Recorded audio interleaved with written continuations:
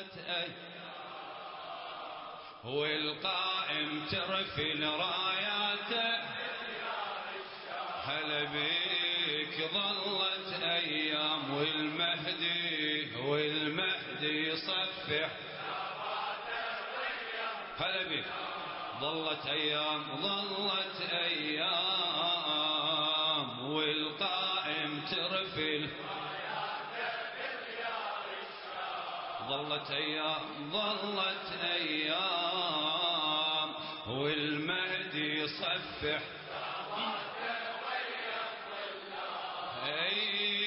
منتظر الإنسانية تبدي الثورة منتظر الإنسانية تبدي الثورة وين بديار الشام ظلت أيام والقائم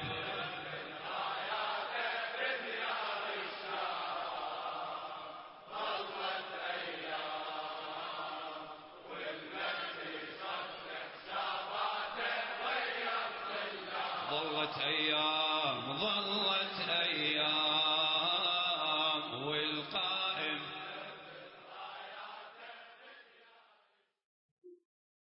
يا زهراء.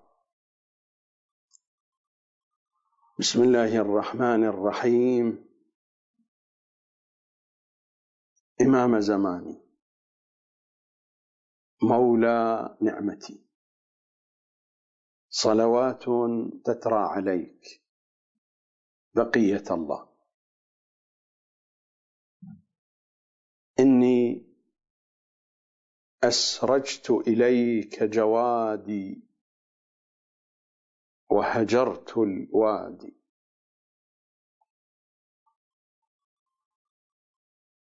إني أسرجت إليك جوادي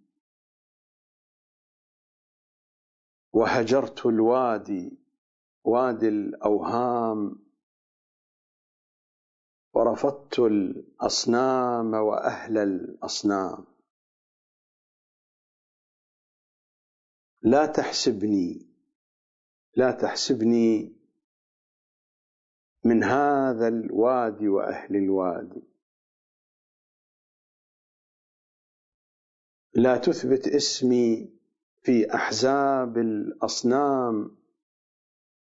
لا تتركني أصرف عمري في خدمة رايات التيه والجهل والأوهام بالزهراء عليك. إني أسرجت إليك جوادي فامنحني القوة أن أعلو صهوته وأفر إليك بالزهراء عليك. أكمل نقصي وتجاوز عن خطئي عن جرمي عن تقصيري. يا من يعفو عن عاص هفوته امنحني القوة أن أعلو صهوته وأفر إليك. إني أسرجت إليك فؤادي قبل جوادي وتوجهت إليك بقية الله. أين وجه الله الذي إليه يتوجه الأولياء؟ إلى كل منتظر ومنتظرة، إلى كل عين شاخصة على الدرب، ملف الكتاب والعترة الجزء الثاني، الكتاب الصامت، الحلقة 45. سلام عليكم جميعا. الحلقات الأخيرة التي تقدمت كانت تحت عنوان ميزانية القرآن. أما عنوان هذه الحلقة عنوان جديد: سياحة مختصرة بين آيات القرآن والأحاديث التفسيرية. وهذا هو الجزء الأول من سياحتنا المختصرة.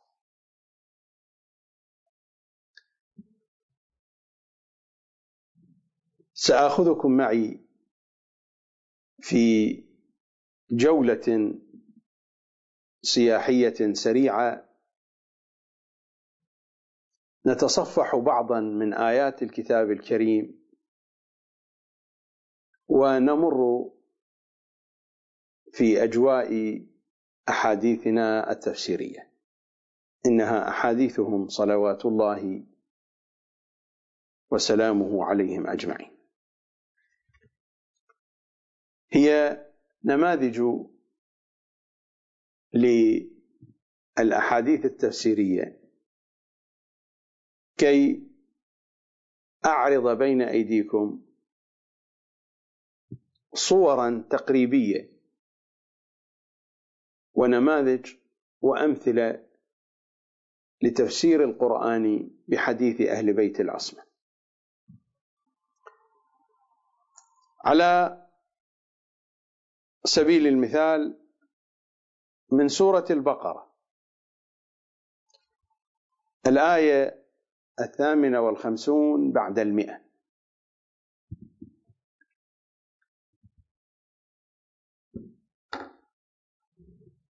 إن الصفا والمروة من شعائر الله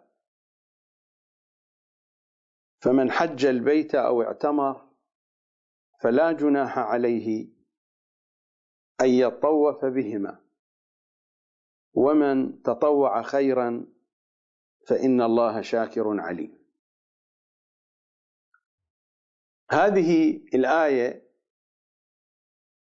الفقهاء على أساسها قطعا مع الأحاديث الواردة عنهم صلوات الله عليهم يتم تشريع السعي بين الصفا والمروة،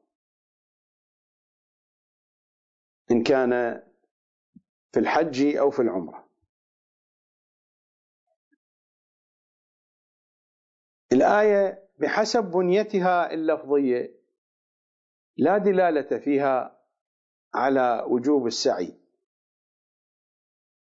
بين الصفا والمروة.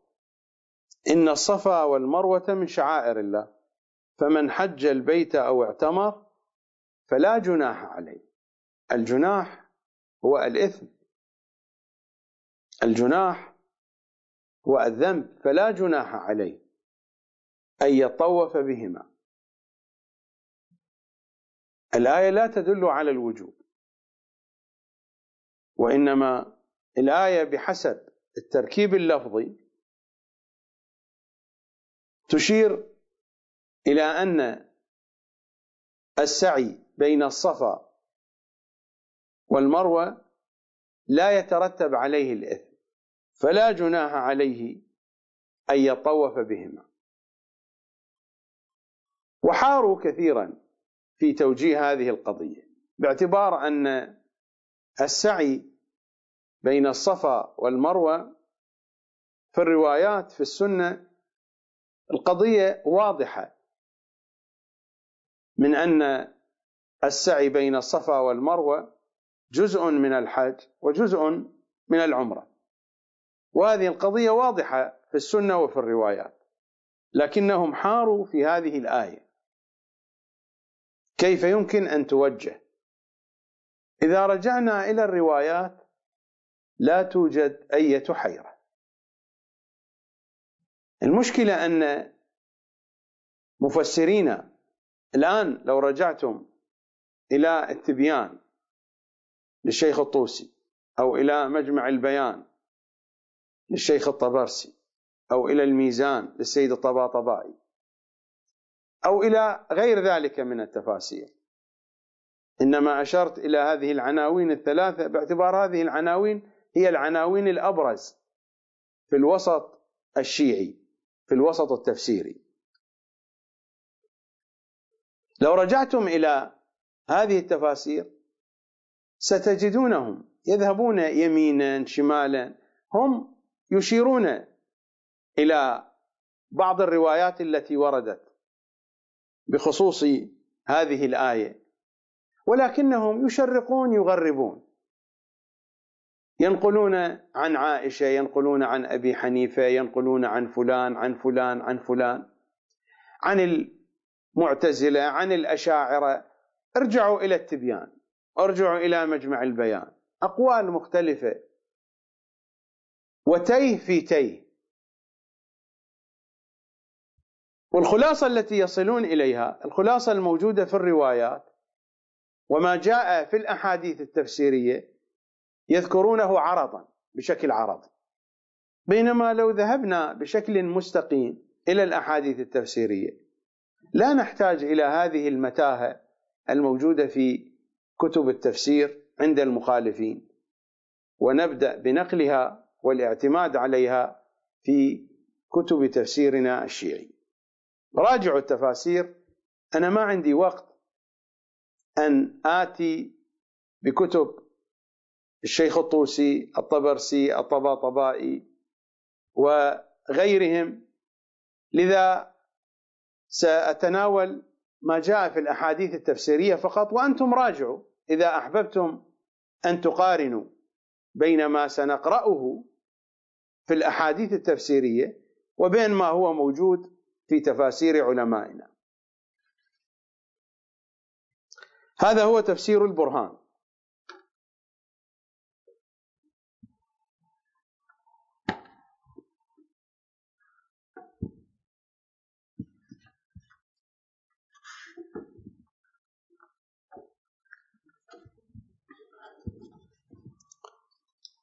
في تفسير البرهان الرواية ينقلها عن تفسير القمي.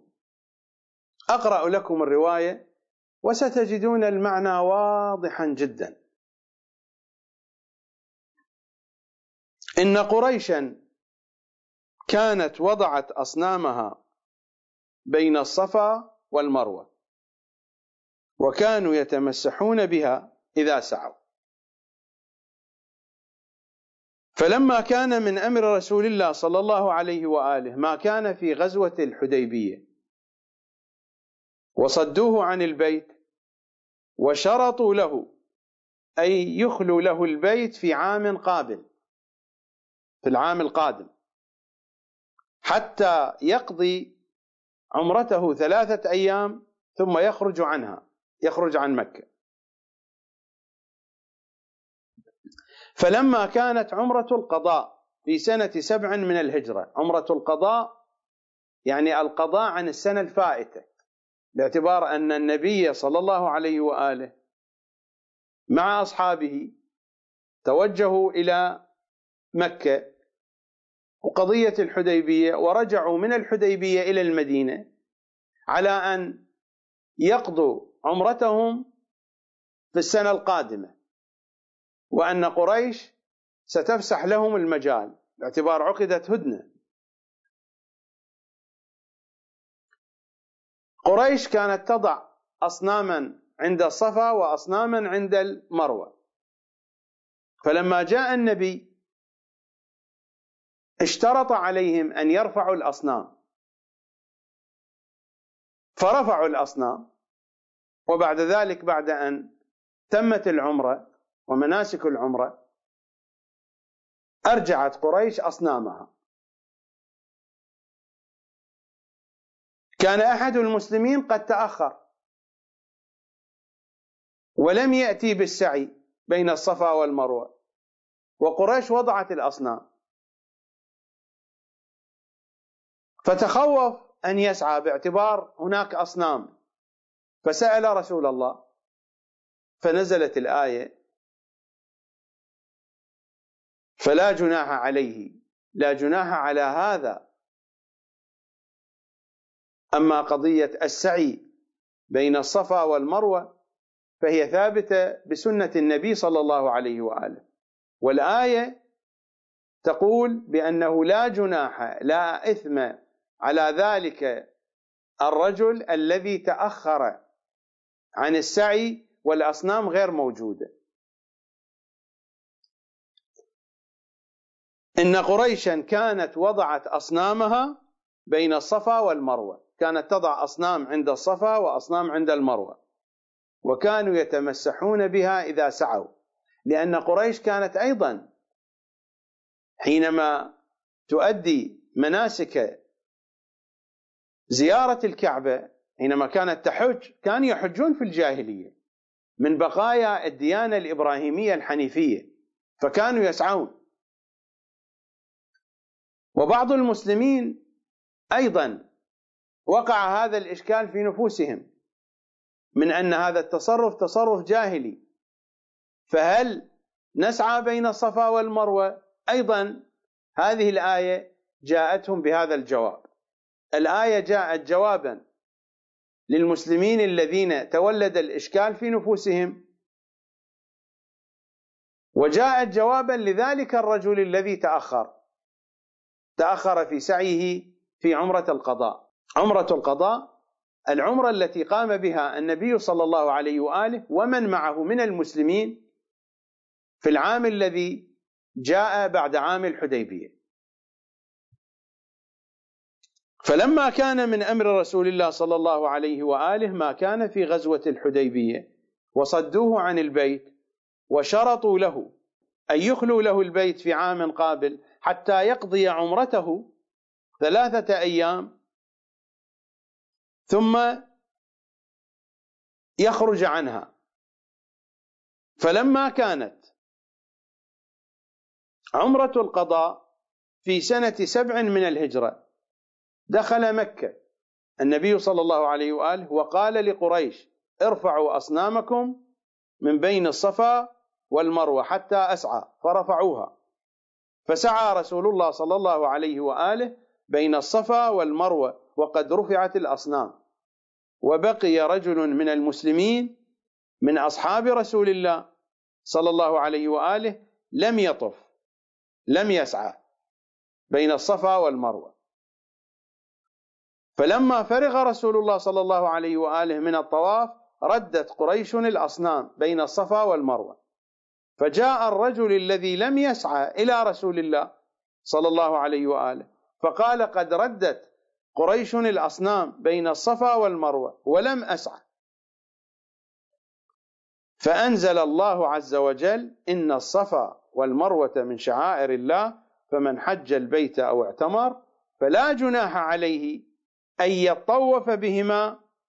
الإمام يقول: والأصنام فيهما، لا جناح عليه، والأصنام فيهما، هذا هو تفسير للآية، ليس من قراءة أهل البيت. فمن حج البيت أو اعتمر فلا جناح عليه أن يطوف بهما والأصنام فيهما في الصفا والمروة.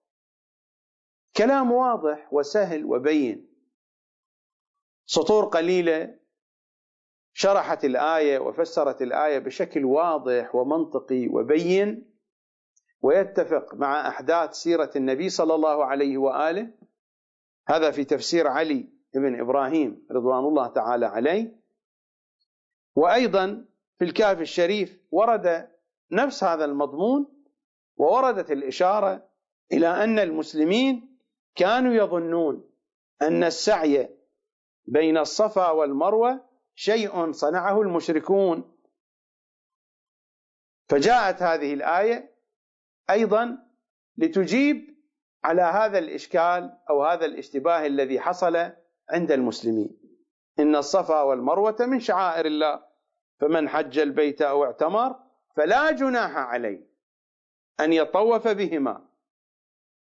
إن تصوركم أن هذا الأمر من فعل المشركين ليس صحيحا. تطوفوا واسعوا فلا جناح في ذلك، لا إشكال في ذلك، لأن هذا الأمر من شعائر الله، لأن هذا المنسك من شعائر الله. أعتقد أن المعنى واضح جدا، وبشكل موجز ومختصر. ارجعوا إلى كتب مفسرين ولاحظوا يشرقون يغربون، والقضية واضحة جدا.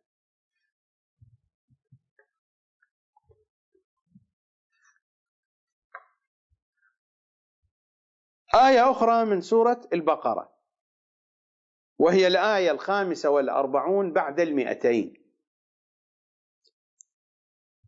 من ذا الذي يقرض الله قرضا حسنا فيضاعفه له أضعافا كثيرة والله يقبض ويبسط وإليه ترجعون. من ذا الذي يقرض الله قرضا حسنا فيضاعفه له أضعافا كثيرة.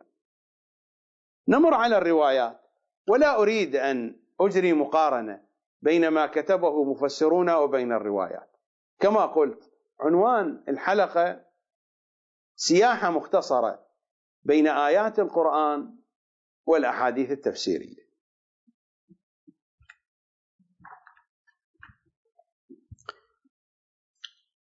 هنا في تفسير البرهان، وينقل عن الشيخ الصدوق عن كتابه معاني الأخبار عن أبي أيوب الخزاز قال: سمعت أبا عبد الله عليه السلام يقول: لما نزلت هذه الآية على النبي صلى الله عليه وآله. أية آية؟ من جاء بالحسنة فله خير منها. لما نزلت هذه الآية من جاء بالحسنة فله خير منها، وهذه الآية وردت في سورة النمل ووردت في سورة القصص أيضا. من جاء بالحسنة فله خير منها. قال رسول الله صلى الله عليه وآله وسلم: اللهم زدني. من جاء بالحسنة فله خير منها. قال رسول الله: اللهم زدني. فأنزل الله تبارك وتعالى: من جاء بالحسنة فله 10 أمثالها. فقال رسول الله صلى الله عليه وآله: اللهم زدني. النبي يطلب الزيادة لأمته لا لنفسه. النبي حسابه شيء آخر، النبي هو الذي يحاسب.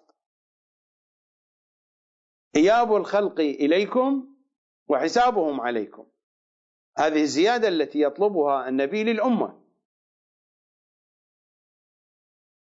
فأنزل الله تبارك وتعالى: من جاء بالحسنة فله 10 أمثالها. فقال رسول الله: اللهم زدني. فأنزل الله تبارك وتعالى: من ذا الذي يقرض الله. الله يطلب القرض. من ذا الذي يقرض الله قرضا حسنا فيضاعفه له أضعافا كثيرة بلا حدود. فعلم رسول الله صلى الله عليه وآله أن الكثير من الله عز وجل لا يحصى وليس له منتهى.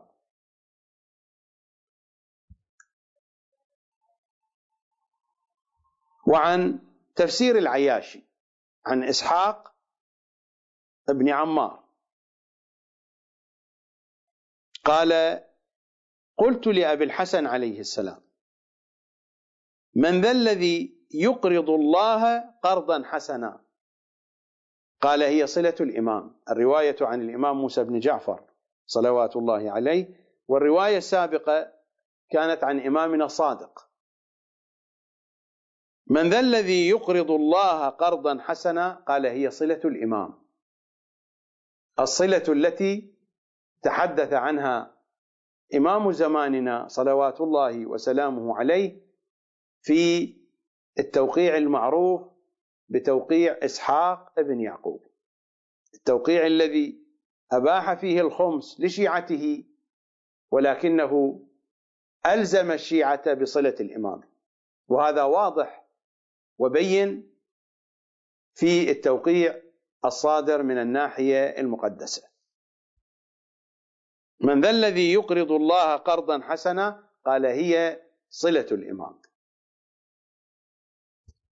تلاحظون الروايات جميلة جدا وواضحة وأسلوبها جزل في بيان معاني الآيات، وتضيف معلومات جديدة وتفاصيل جديدة إلى معنى الآية التي تتناولها، علما أني ما ذكرت كل الأحاديث، إنما أخذ نماذج، قلت إنها سياحة مختصرة بين آيات الكتاب الكريم وبين الأحاديث التفسيرية، كي أعرض بين أيديكم نماذج من الأحاديث التفسيرية وكيف توضح معنى آيات الكتاب الكريم، وقارنوا بين هذه الأحاديث ووضوح هذه الأحاديث وبين ما يكتبه مفسرون تأثرا بالمخالفين.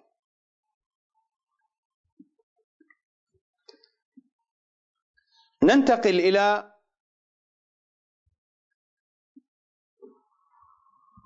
آية أخرى من آيات الكتاب الكريم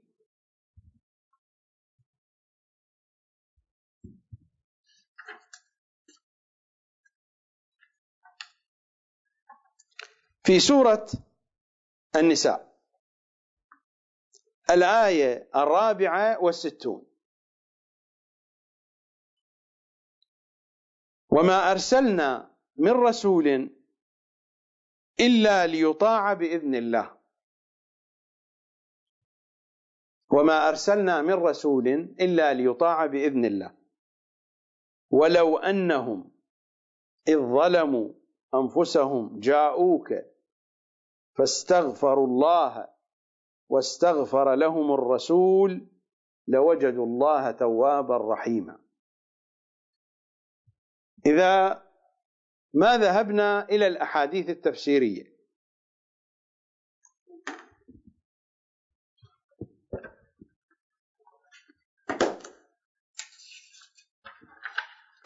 والرواية ينقلها صاحب البرهان سيد هاشم البحراني عن الكافي لشيخنا الكليني عن إمامنا الباقر صلوات الله وسلامه عليه: لقد خاطب الله أمير المؤمنين في كتابه قال قلت رواية منقولة عن زرارة أو بريد، قال قلت في أي موضع؟ الإمام الباقر يقول: لقد خاطب الله أمير المؤمنين في كتابه قال قلت في أي موضع؟ قال في قوله تعالى: ولو أنهم إذ ظلموا أنفسهم جاءوك فاستغفروا الله واستغفر لهم الرسول. الخطاب ليس لرسول الله، لو كان الخطاب لرسول الله جاءوك فاستغفروا الله واستغفرت لهم يا رسول الله، ولو أنهم إذ ظلموا أنفسهم جاءوك فاستغفروا الله واستغفر لهم الرسول لوجدوا الله توابا رحيما. الآية التي بعدها: فلا وربك لا يؤمنون حتى يحكموك فيما شجر بينهم ثم لا يجدوا في أنفسهم حرجا مما قضيت ويسلموا تسليما. فلا وربك لا يؤمنون حتى يحكموك فيما شجر بينهم فيما تعاقدوا عليه لئن أمات الله محمدا ألا يردوا هذا الأمر في بني هاشم ثم لا يجدوا في أنفسهم حرجا مما قضيت عليهم من القتل أو العفو ويسلموا تسليما. الخطاب لأمير المؤمنين صلوات الله وسلامه عليه. الآيتان بحاجة إلى شرح تفصيلي والرواية كذلك، لكن الوقت لا يكفي، وإنما كما قلت سياحة مختصرة، مرور سريع على الروايات. أقرأ لكم الرواية مرة ثانية. الإمام الباقر يقول: لقد خاطب الله أمير المؤمنين في كتابه قال قلت في أي موضع؟ قال في قوله تعالى: ولو أنهم إذ ظلموا أنفسهم جاءوك فاستغفروا الله واستغفر لهم الرسول لوجدوا الله توابا رحيما فلا وربك لا يؤمنون.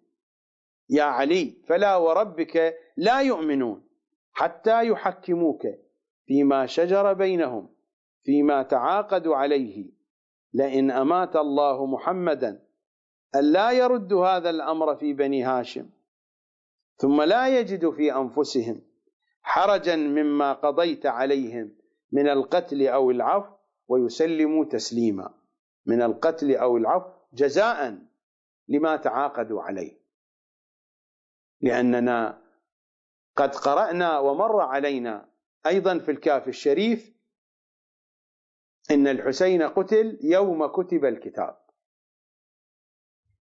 الآيات هنا تتحدث عن ذلك اليوم الذي قتل فيه الحسين، يوم كتب الكتاب.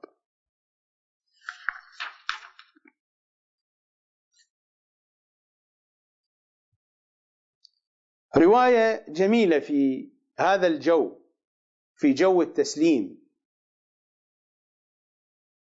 رواها الحسين بن سعيد في كتاب الزهد عن يحيى الحلبي عن أيوب قال: سمعت أبا عبد الله عليه السلام يقول: إن أشد ما يكون عدوكم كراهية لهذا الأمر يعني الولاء لأهل البيت، حين تبلغ نفسه هذه وأومأ بيده إلى حنجرته. إن أشد ما يكون عدوكم كراهية لهذا الأمر حين تبلغ نفسه هذه، وأشار إلى الحنجرة. وهذا المضمون أيضا ورد في روايات أهل البيت بأن الشيعة، بأن أولياء أهل البيت يعرفون فضل ولايتهم متى؟ حين تبلغ نفوسهم وأرواحهم إلى هنا. هذا المعنى ورد في الروايات. إن أشد ما يكون عدوكم كراهية لهذا الأمر حين تبلغ نفسه هذه وأومأ بيده إلى حنجرته. ثم قال: إن رجلا من آل عثمان كان سبابة لعلي عليه السلام، فحدثتني مولاة له كانت تأتينا، قالت لما احتضر قال: ما لي وما لهم. كان يردد هذه العبارة: ما لي وما لهم في ساعة الاحتضار. قلت: جعلني الله فداك، ما له قال هذا؟ أيوب يسأل الإمام صادق: جعلني الله فداك، ما له قال هذا؟ فقال: لما رأى من العذاب. أما سمعت قول الله تبارك وتعالى: فلا وربك لا يؤمنون حتى يحكموك فيما شجر بينهم ثم لا يجدوا في أنفسهم حرجا مما قضيت ويسلموا تسليما. ثم قال الإمام الصادق: هيهات هيهات هيهات هيهات، لا والله حتى يكون ثبات الشيء في القلب وإن صلى وصام. وهذا قانون لا يخص المخالفين، هذا قانون يشمل الجميع. إذا لم تكن معرفة الإمام ثابتة في القلب ثباتا، عبر عن معرفة الإمام وعبر عن ولاية أمير المؤمنين في آيات الكتاب الكريم بالقول الثابت. القول الثابت هو القول الذي يثبت في القلوب والعقول. إذا ما ثبت فإن قدم الموالي تثبت على الصراط المستقيم ولا تنزلق. لهذا سميت الولاية بالقول الثابت. يثبت الله الذين آمنوا بالقول الثابت. القول الثابت هو معرفة الإمام، هو ولاية الإمام، هو طاعة الإمام. لا والله حتى يكون ثبات الشيء في القلب وإن صلى وصام. الصلاة والصيام وهذه الطقوس لا قيمة لها من دون القول الثابت. هذا القانون يشمل الجميع. لا والله حتى يكون ثبات الشيء في القلب، وهو التسليم، ويسلم تسليما. تسليم على المستوى العقائدي، والتسليم على المستوى القضائي، والتسليم على المستوى الفتوائي. التسليم في جميع الجهات. التسليم لهم صلوات الله وسلامه عليهم أجمعين. ومصداق واضح من مصادق التسليم هو فهم القرآن بأحاديثهم التفسيرية. أما فهم القرآن وتفسير القرآن وفقا للمنهج المخالف لأهل البيت، أو وفقا للأذواق الشخصية والاستحسانات الشخصية، فهذا قطعا خلاف التسليم. فإذا ما عاش الإنسان هذه الحالة، حالة عدم التسليم، هذا يعني عدم ثبات العقيدة في القلب. وبالتالي الذي لا تثبت عقيدته في القلب لا تثبت أقدامه على الصراط. هذا المعنى بينته الروايات، حتى في معنى الصراط المستقيم. الرواية عن المفضل ابن عمر عن إمامنا الصادق في تفسير القمي: الصراط صراطان، صراط في الدنيا وصراط في الآخرة.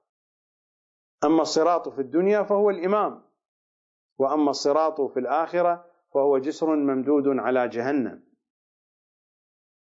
من عرف هذا الإمام ووالاه واتبعه وأطاعه وسلم له مر على ذلك الصراط كالبرق الخاطف، مر وجاز على الصراط بسلام وأمان.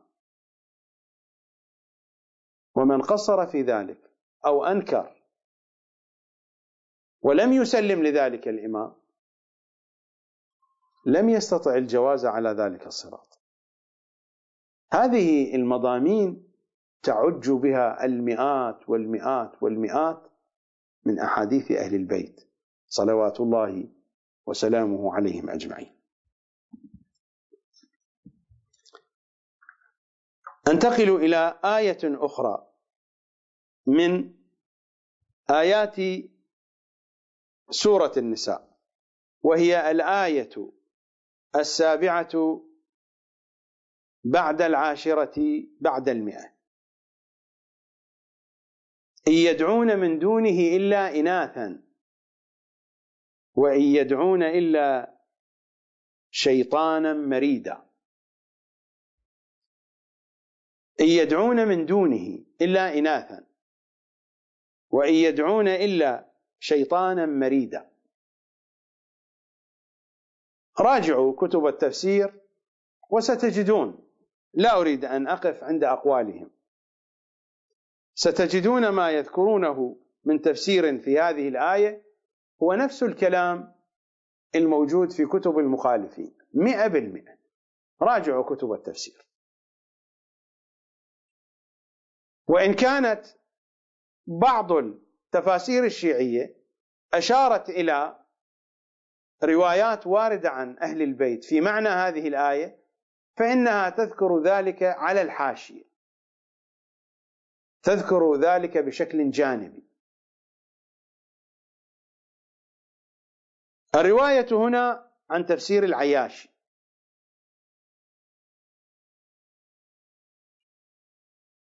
دخل رجل على أبي عبد الله عليه السلام، على إمامنا الصادق، فقال: السلام عليك يا أمير المؤمنين.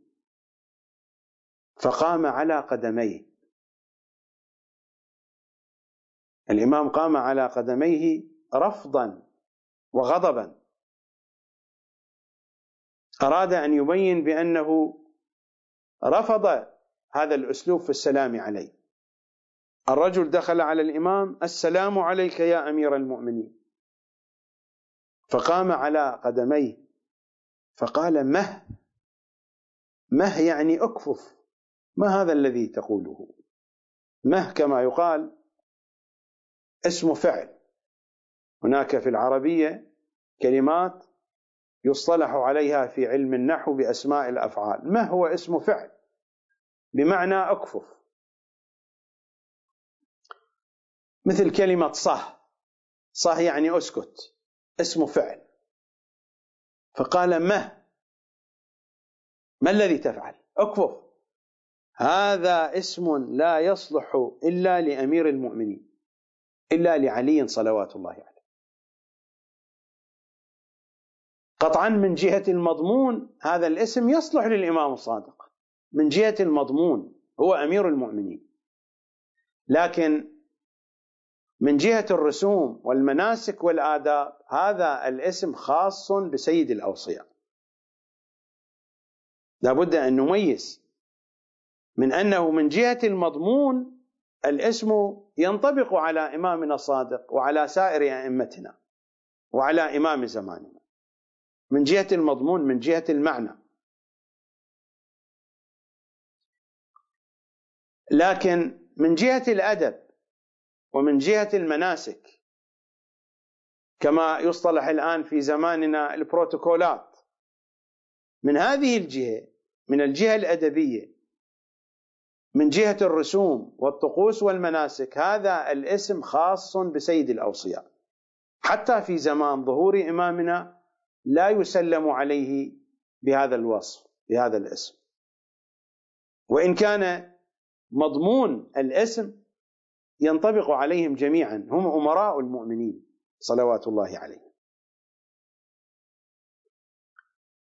في الزيارة الجامعة لأئمة المؤمنين نحن نسلم عليهم بأنهم سادات المؤمنين، هم سادات المؤمنين، هم أمراء المؤمنين صلوات الله وسلامه عليهم أجمعين. فقام على قدميه فقال: هذا اسم لا يصلح إلا لأمير المؤمنين، الله سماه به ولم يسم به أحد غيره فرضي به إلا كان منكوحا، وإن لم يكن به ابتلي به. وهو قول الله في كتابه: إن يدعون من دونه إلا إناثا وإن يدعون إلا شيطانا مريدا. قال: قلت فماذا يدعى به قائمكم؟ قال: يقال له: السلام عليك يا بقية الله، السلام عليك يا ابن رسول الله، السلام عليك يا بقية الله، يا إمام زماننا، السلام عليك يا ابن رسول الله، صلى الله عليك وعلى آبائك وأجدادك وأمهاتك الطاهرات ورحمة الله وبركاته.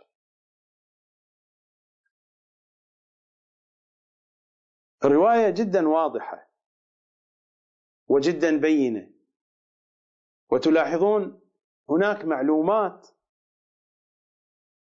فصل الإمام صلوات الله وسلامه عليه فيها في سطور قليلة.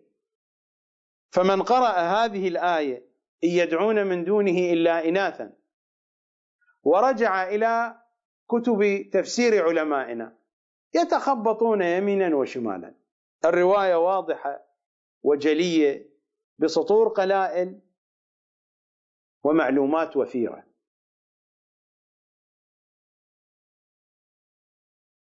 مر علينا في الحلقات المتقدمة الرواية التي نقلتها عن سيد الشهداء، وهي منقولة أيضا عن إمامنا الصادق، ولكنني قرأتها من بحار الأنوار عن إمامنا الحسين صلوات الله عليه، من أن القرآن نزل على العبارة والإشارة واللطائف والحقائق. أريد أن أقف هنا وقفة أقرب لكم المثال فيما قالت الرواية هناك عبارة وهناك إشارة. ما جاء في هذه الرواية التي قرأتها عليكم من تفسير البرهان نقلا عن تفسير العياشي: دخل رجل على أبي عبد الله إلى آخره، هذا تفسير بالعبارة. تفسير بالإشارة كيف يكون؟ التفسير بالإشارة له آفاق عديدة. سآتيكم بمثال من أمثلة التفسير بالإشارة. لماذا؟ لأن هذه الآية ترتبط بموضوع أشير إليه في آيات أخرى. إذا ما ذهبنا إلى سورة الحجرات،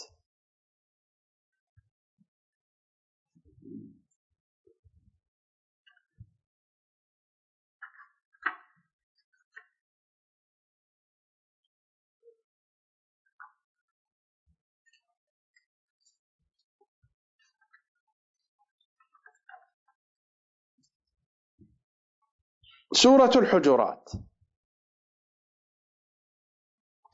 إذا ذهبنا إلى الآية 7: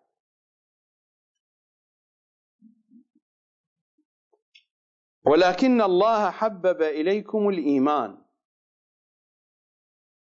وزينه في قلوبكم وكره إليكم الكفر والفسوق والعصيان أولئك هم الراشدون. الآية هي 7 من سورة الحجرات: ولكن الله حبب إليكم الإيمان وزينه في قلوبكم وكره إليكم الكفر والفسوق والعصيان أولئك هم الراشدون. قطعا في تفاسير علمائنا موافقة مع المخالفين يقدرون هكذا: أولئك هم الراشدون، يعني أولئك هم المؤمنون الذين حبب الله إليهم الإيمان وزينه في قلوبهم وكره إليهم الكفر والفسوق والعصيان. بينما في روايات أهل البيت أولئك هم الراشدون تشير إلى هذه العناوين الثلاثة: الكفر والفسوق والعصيان. نقرأ ما جاء عنهم صلوات الله عليهم: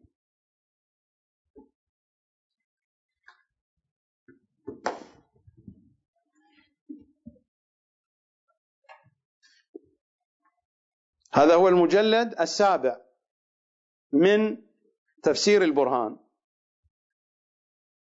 ورواية ينقلها عن الكافي لشيخنا الكليني عن عبد الرحمن بن كثير عن أبي عبد الله عليه السلام في قوله تعالى: حبب إليكم الإيمان وزينه في قلوبكم، يعني أمير المؤمنين عليه السلام، وكره إليكم الكفر والفسوق والعصيان، الأول والثاني والثالث. الروايات بحاجة إلى شرح، أنا لا أريد أن أدخل في التفاصيل. ولماذا استعمل الكفر، الفسوق، العصيان؟ الكفر أشد من الفسوق، والفسوق أشد من العصيان، وهكذا. الإيمان يعني أمير المؤمنين، الكفر والفسوق والعصيان الأول والثاني والثالث. وأيضا في الكافي الشريف عن فضيل بن يسار قال: سألت أبا عبد الله عليه السلام عن الحب والبغض أمن الإيمان هو؟ سأله عن الحب والبغض أمن الإيمان هو؟ فقال: وهل الإيمان إلا الحب والبغض؟ ثم تلا هذه الآية: حبب إليكم الإيمان وزينه في قلوبكم وكره إليكم الكفر والفسوق والعصيان أولئك هم الراشدون. روايات عديدة في جملة الأحاديث التفسيرية تحدثت عن هذه المضامين في تفسير علي بن إبراهيم وفي غيره. نحن هنا نحاول أن نستكشف الإشارة في هذه الآيات. أول شيء، إذا أردنا أن نرجع إلى نفس السورة، إلى سورة الحجرات،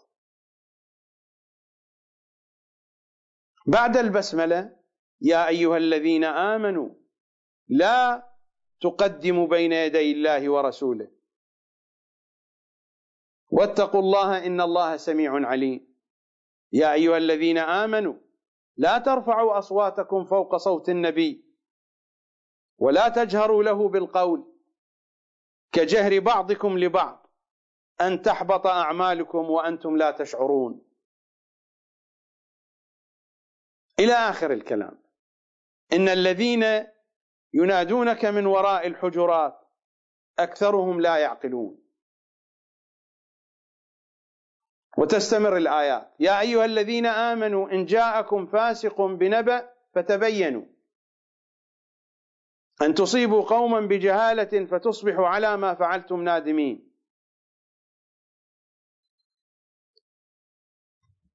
واعلموا أن فيكم رسول الله لو يطيعكم في كثير من الأمر لعنتم ولكن الله حبب إليكم الإيمان وزينه في قلوبكم وكره إليكم الكفر والفسوق والعصيان أولئك هم الراشدون. هذه الأسماء أسماء تحدثت عنها الآية، أولئك هم الراشدون. سورة الحجرات الآيات الأولى منها تتحدث عن أجواء الصحابة. إن الذين ينادونك من وراء الحجرات أكثرهم لا يعقلون، الذين يرفعون أصواتهم، الذين يتقدمون بين يدي رسول الله. الآيات تتحدث عن سوء الأدب الذي كان يتعامل به الصحابة مع النبي صلى الله عليه وآله. ومن أوضح مصاديق هذه التصرفات ومن أوضح مصاديق الصحابة الذين تحدثت عنهم هذه الآيات أبو بكر وعمر. وهذا الكلام ليس في كتبنا، هذا هو صحيح البخاري، طبعة دار صادر، الطبعة الأولى 2004 ميلادي، مقدمة نواف الجراح. إذا نذهب إلى صفحة 881، الباب الذي عنوانه لا ترفعوا أصواتكم فوق صوت النبي،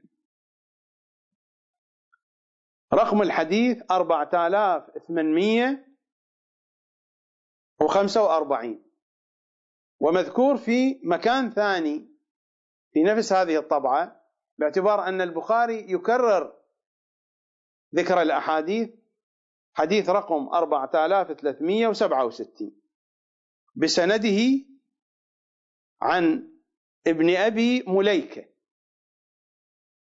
قال: كاد الخيران أن يهلكا أبا بكر وعمر رضي الله عنهما، رفعا أصواتهما عند النبي حين قدم عليه ركب بني تميم إلى آخره. رواية موجودة في هذا الباب يمكن أن تراجع. كاد الخيران أن يهلكا.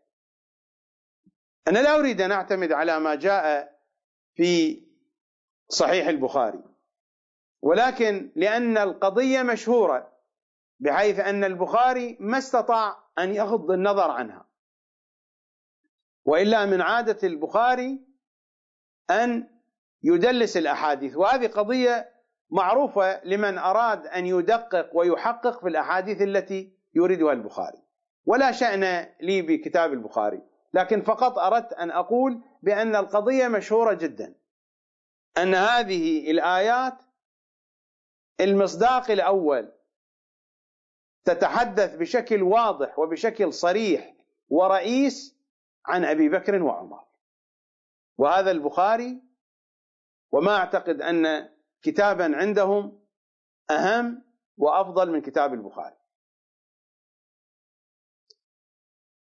الآية يا أيها الذين آمنوا إن جاءكم فاسق بنبأ إلى آخر الآية، في رواياتنا هذه تتحدث عن عائشة.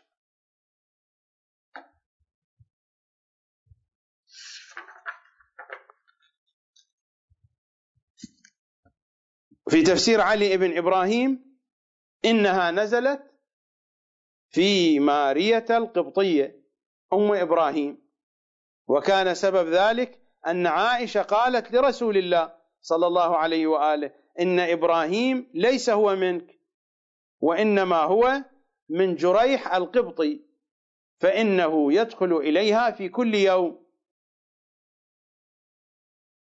إلى آخر القصة المعروفة، قضية حديث الإفك بحسب ما نعتقده، بحسب حديث أهل البيت، التهمة التي وجهتها عائشة إلى السيدة ماريا القبطية أم إبراهيم. بحسب رواياتنا هذه الآية يا أيها الذين آمنوا إن جاءكم فاسق بنبأ فتبينوا تثبتوا، الآية نزلت في هذه الواقعة، الآية نزلت في عائشة، وهذا في تفسير علي بن إبراهيم وفي رواياتنا وأحاديثنا التي وردت عن المعصومين صلوات الله وسلامه عليهم أجمعين. أنا لا أريد أن أقف عند هذه الجزئيات، لكن سورة الحجرات هي في هذا الجو،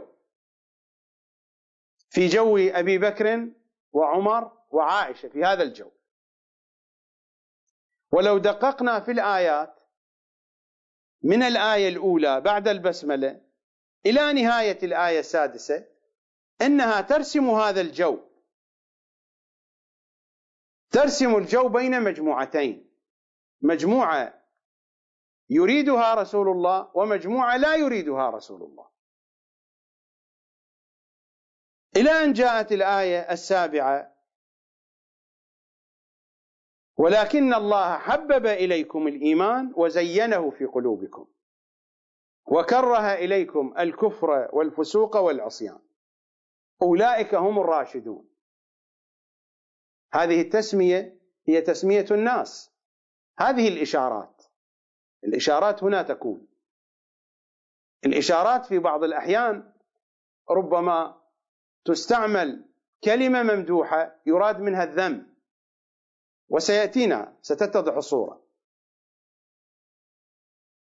مثل ما في كلام العرب حينما يسمى الأعمى بصير، هذه إشارة، هذه إشارات في كلام العرب حين يسمى الأعمى بالبصير. البصير يعني الذي يبصر تمام الإبصار، لكن العرب تسمي الأعمى بالبصير، لا تريد أن تتحدث عنه بشكل واضح فتشير إليه إشارة، فتستعمل المعاني المعاكسة المضادة، كما يسمى الأصم بالسميع في لغة العرب، يقال فلان سميع يعني أصم. السميع هي مبالغة من سامع، يعني السميع الذي يسمع ويسمع ويسمع،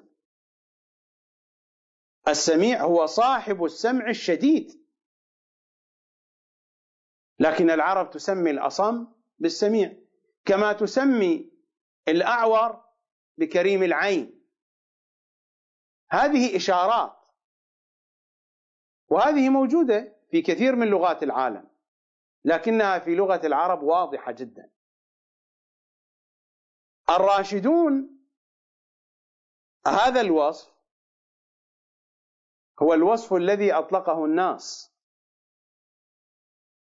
هذا الوصف الناس أطلقوه، وهذه التسمية الناس وضعوها. الكتاب الكريم استعمل نفس التسمية التي سيستعملها الناس، أو استعمل نفس الأسلوب الموجود في كلام العرب،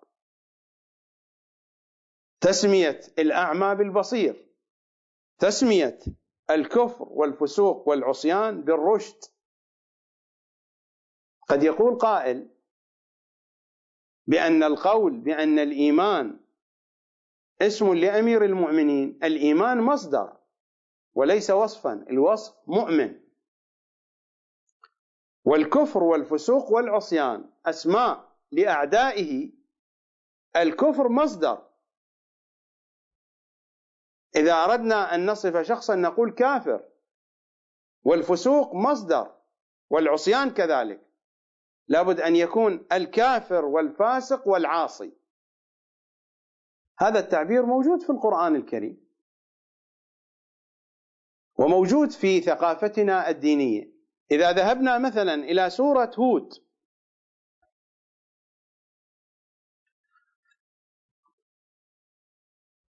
إلى سورة هود في قصة النبي نوح عليه السلام،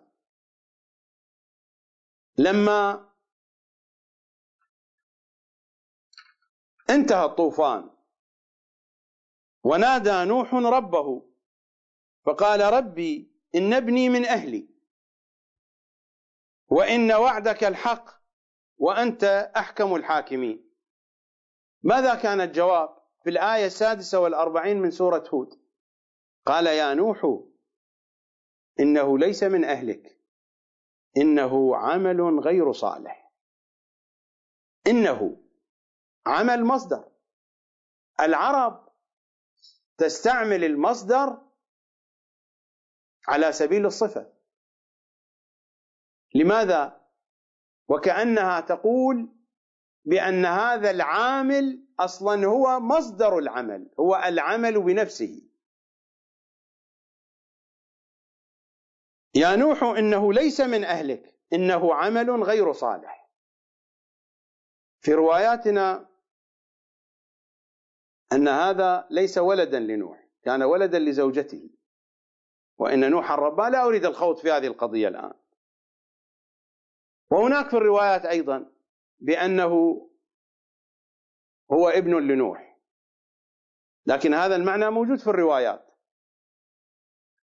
إنه عمل غير صالح، هذا العمل غير الصالح إما منسوب لغير نوح عليه السلام باعتبار أن هذا الولد ليس ولدا له، هذا الولد ولد زوجته،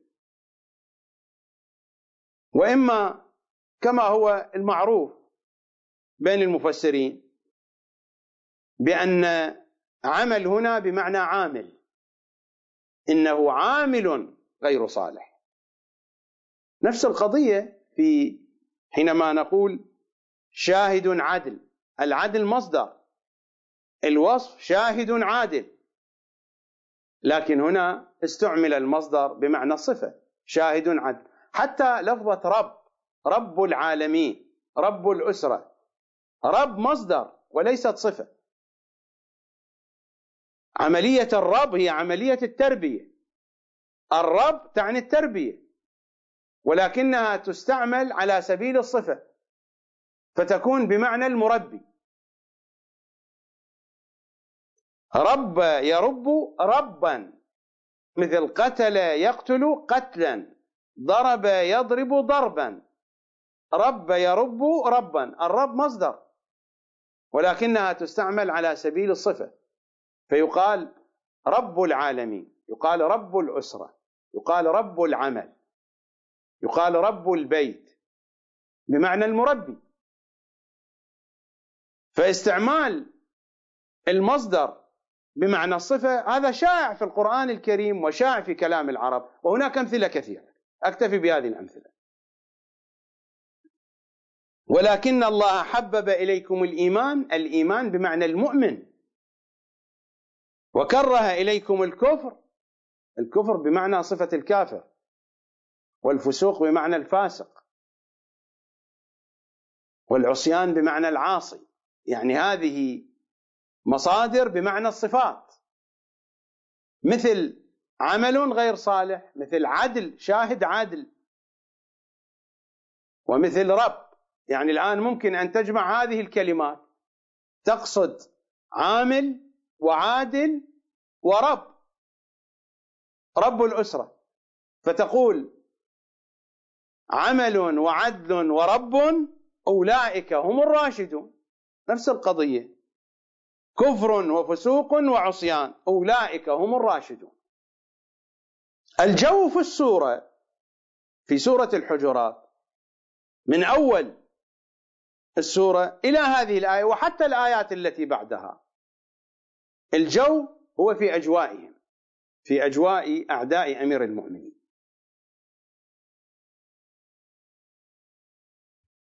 ومن جهة استعمال المصدر في الصفة، هذه قضية شائعة في التعبير القرآني، وجاءت الروايات.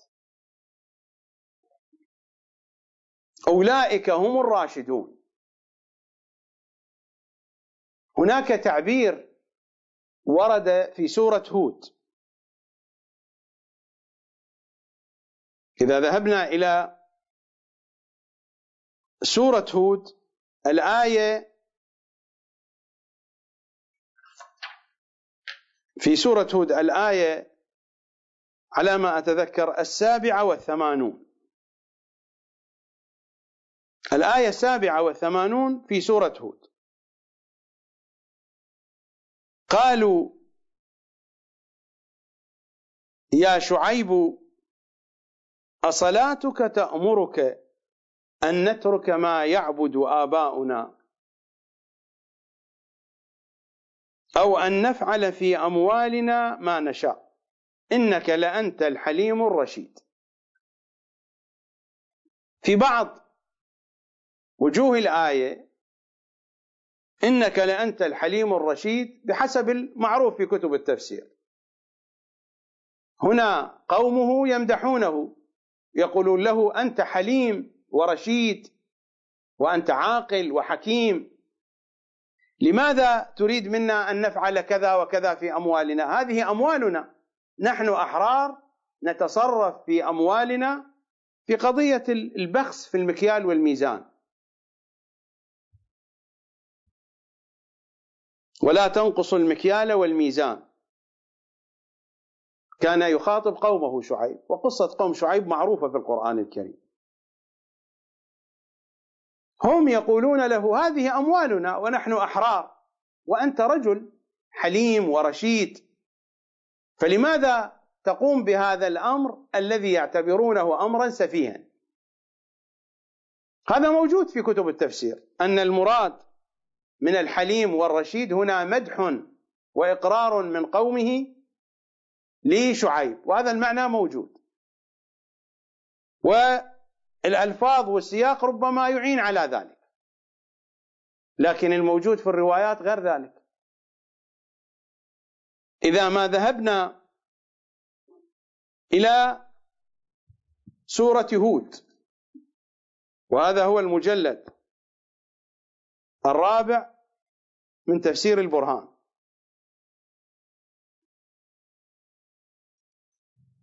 في تفسير علي بن إبراهيم القمي، وهو تفسير الأئمة صلوات الله عليهم، تفسير الباقر والصادق.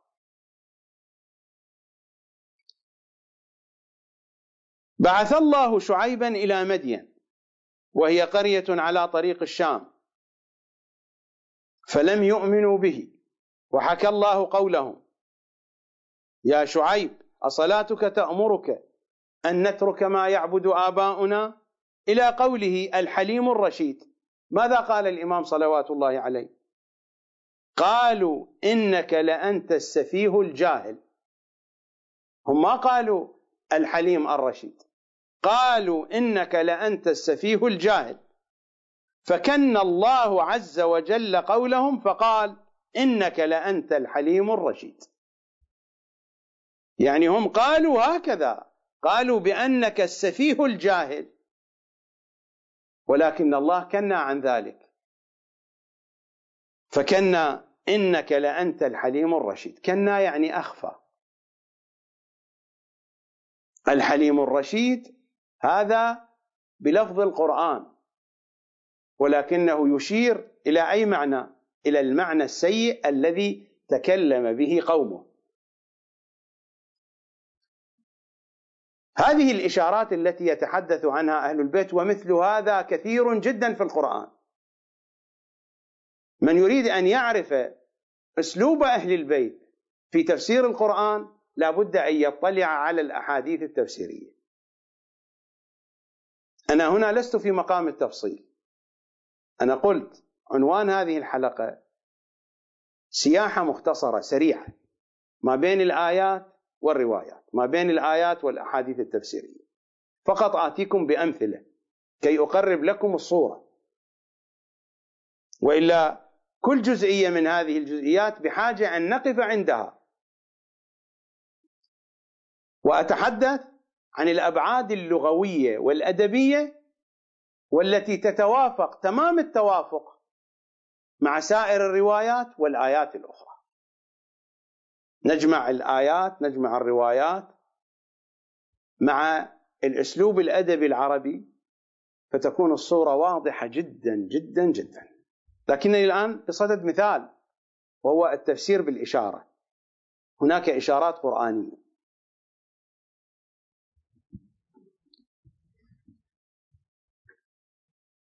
فكما قلت الجو في الآيات هو جو أولياء الأمير وأعداء الأمير، والإشارة واضحة. الراشدون مثل قضية الحليم الرشيد في قصة نبي الله شعيب على نبينا وآله وعليه أفضل الصلاة والسلام.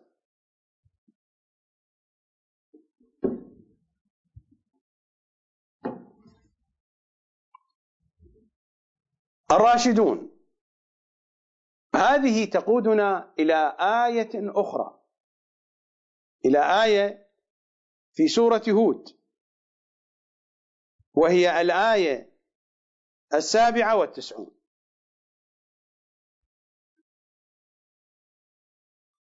وقبلها الآية 96: ولقد أرسلنا موسى بآياتنا وسلطان مبين إلى فرعون وملئه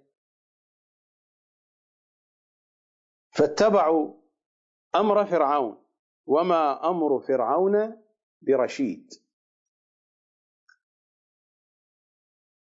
التعبير الذي مر في قصة شعيب عليه السلام، إنك لأنت الحليم الرشيد، هو أيضا في سورة هود. هذه الآية بخصوص فرعون هي 97 من سورة هود: وما أمر فرعون برشيد. وتلك الآية إنك لأنت الحليم الرشيد، وما أمر فرعون برشيد.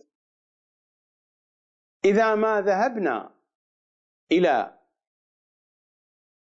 القواعد التي وضعها أهل البيت في التفسير، من جملة هذه القواعد ما جاء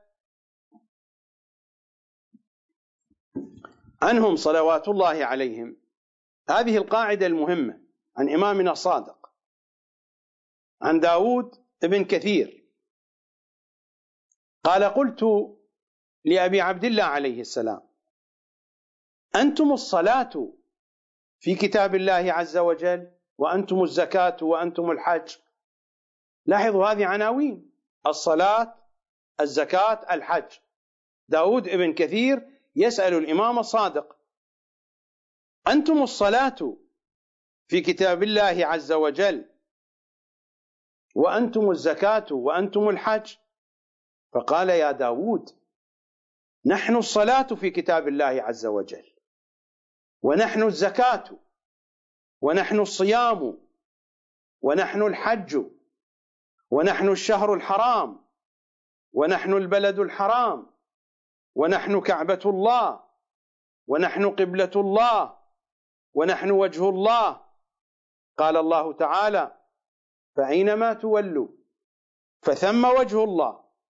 أينما تولوا، يمينا شمالا، في عالم الشهادة، في عالم الغيب، في العالم الدنيوي، عند العرش، ما بعد العرش، أينما تولوا فثم وجه الله، في ظاهر أبداننا، في داخل قلوبنا، في كل مكان. أليس قلب المؤمن عرش الرحمن؟ أينما تولوا فثم وجه الله. يا داود، نحن الصلاة في كتاب الله عز وجل، ونحن الزكاة، ونحن الصيام، ونحن الحج، ونحن الشهر الحرام، ونحن البلد الحرام، ونحن كعبة الله، ونحن قبلة الله، ونحن وجه الله. قال الله تعالى: فأينما تولوا فثم وجه الله. ونحن الآيات، ونحن البينات. وعدونا في كتاب الله الفحشاء والمنكر والبغي والخمر والميسر والأنصاب والأزلام والأصنام والأوثان والجبت والطاغوت والميتة والدم ولحم الخنزير، وكل العناوين، والكفر والفسوق والعصيان، العناوين التي ذكرت هنا. الرواية حين قالت نحن الصلاة ونحن الزكاة ونحن الصيام وعددت عناوين، الرواية هنا لا تريد أن تجعل فقط هذه العناوين، وإنما كل العناوين الجميلة هي لهم، وكل العناوين غير الجميلة هي لأعدائهم.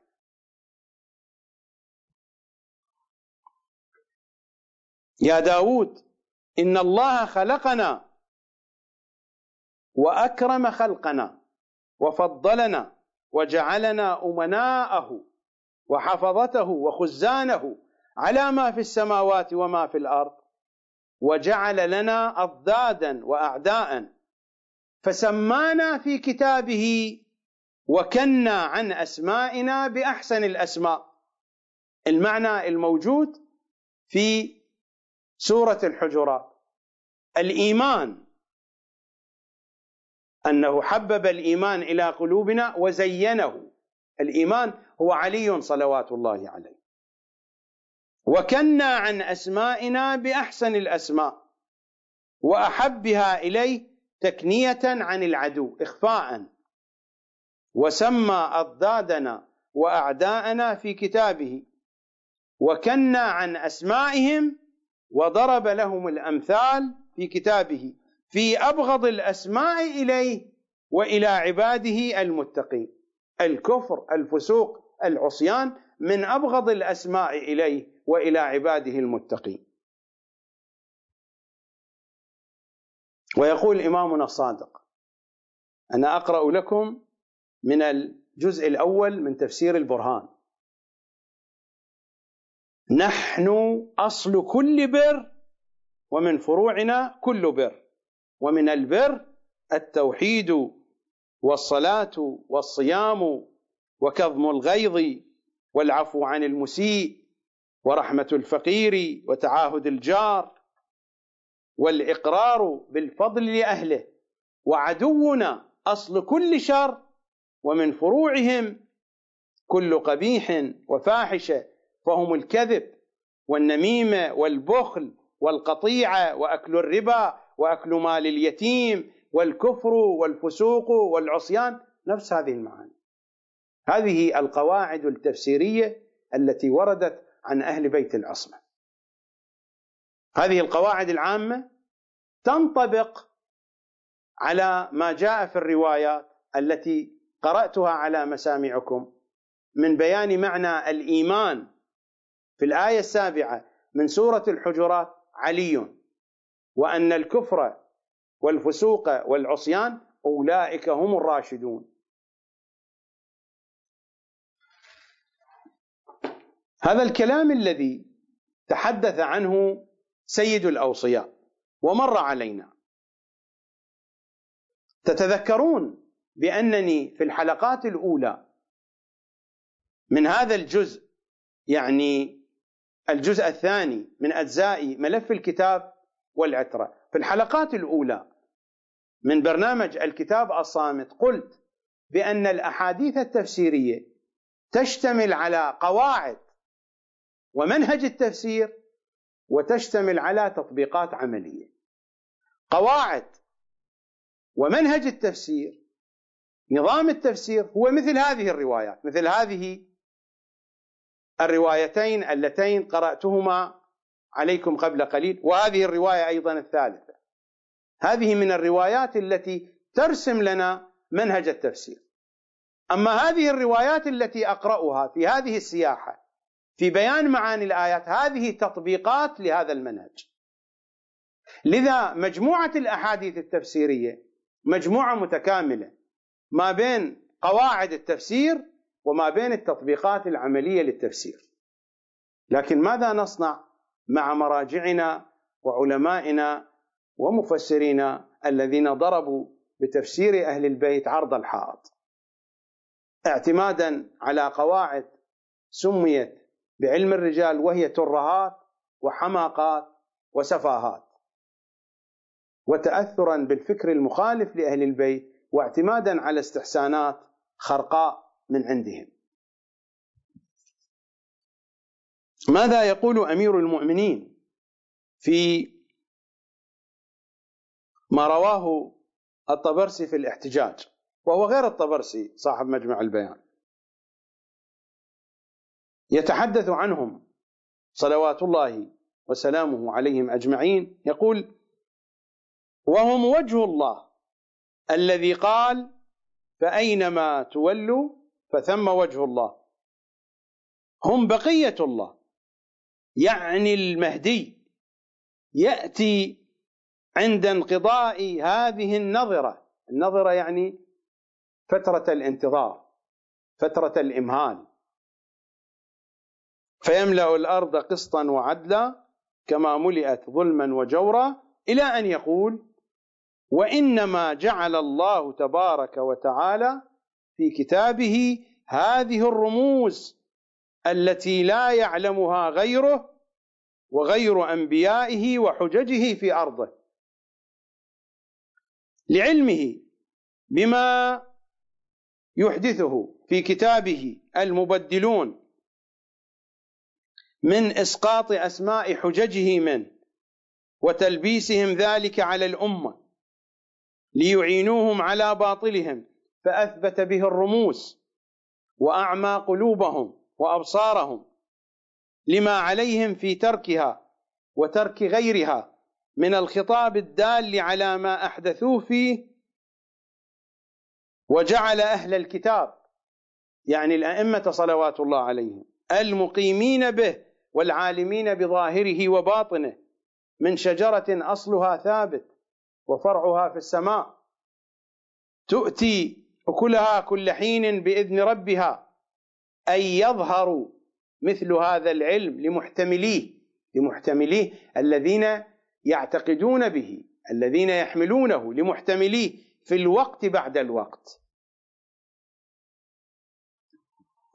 إلى أن يقول: ثم إن الله جل ذكره لسعة رحمته ورأفته بخلقه وعلمه بما يحدثه المبدلون من تغيير كتابه، قسم كلامه 3 أقسام، فجعل قسما منه يعرفه العالم والجاهل، هذا القسم العبارة، وقسما وهو الإشارة لا يعرفه إلا من صفى ذهنه ولطف حسه وصح تميزه ممن شرح الله صدره للإسلام، وقسما وهو اللطائف والحقائق لا يعرفه إلا الله وأمناؤه والراسخون في العلم، إلى آخر كلامه صلوات الله وسلامه عليه. تلاحظون أن كلام أهل البيت في خطبهم، في أحاديثهم، في تفسيرهم، في زياراتهم، كلام واحد،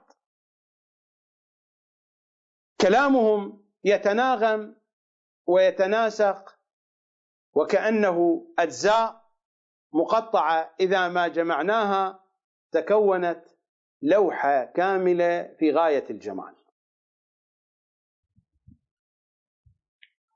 هذا هو الذي يتضح لنا من سورة الحجرات الآية 7: ولكن الله حبب إليكم الإيمان وزينه في قلوبكم وكره إليكم الكفر والفسوق والعصيان. طبقوا هذه القواعد، أولئك هم الراشدون، كما مر في قضية كلام قوم شعيب مع شعيب: لأنت الحليم الرشيد. أعود إلى الآية: وما أمر فرعون برشيد. وفرعون وهامان وقارون والسامري والعجل وهذه المصطلحات بحسب ما مر من الروايات الشريفة هذه في أعدائهم.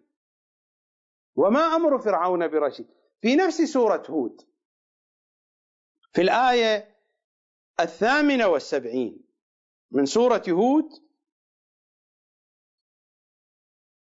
والحديث عن قوم لوط: وجاءه قومه يهرعون إليه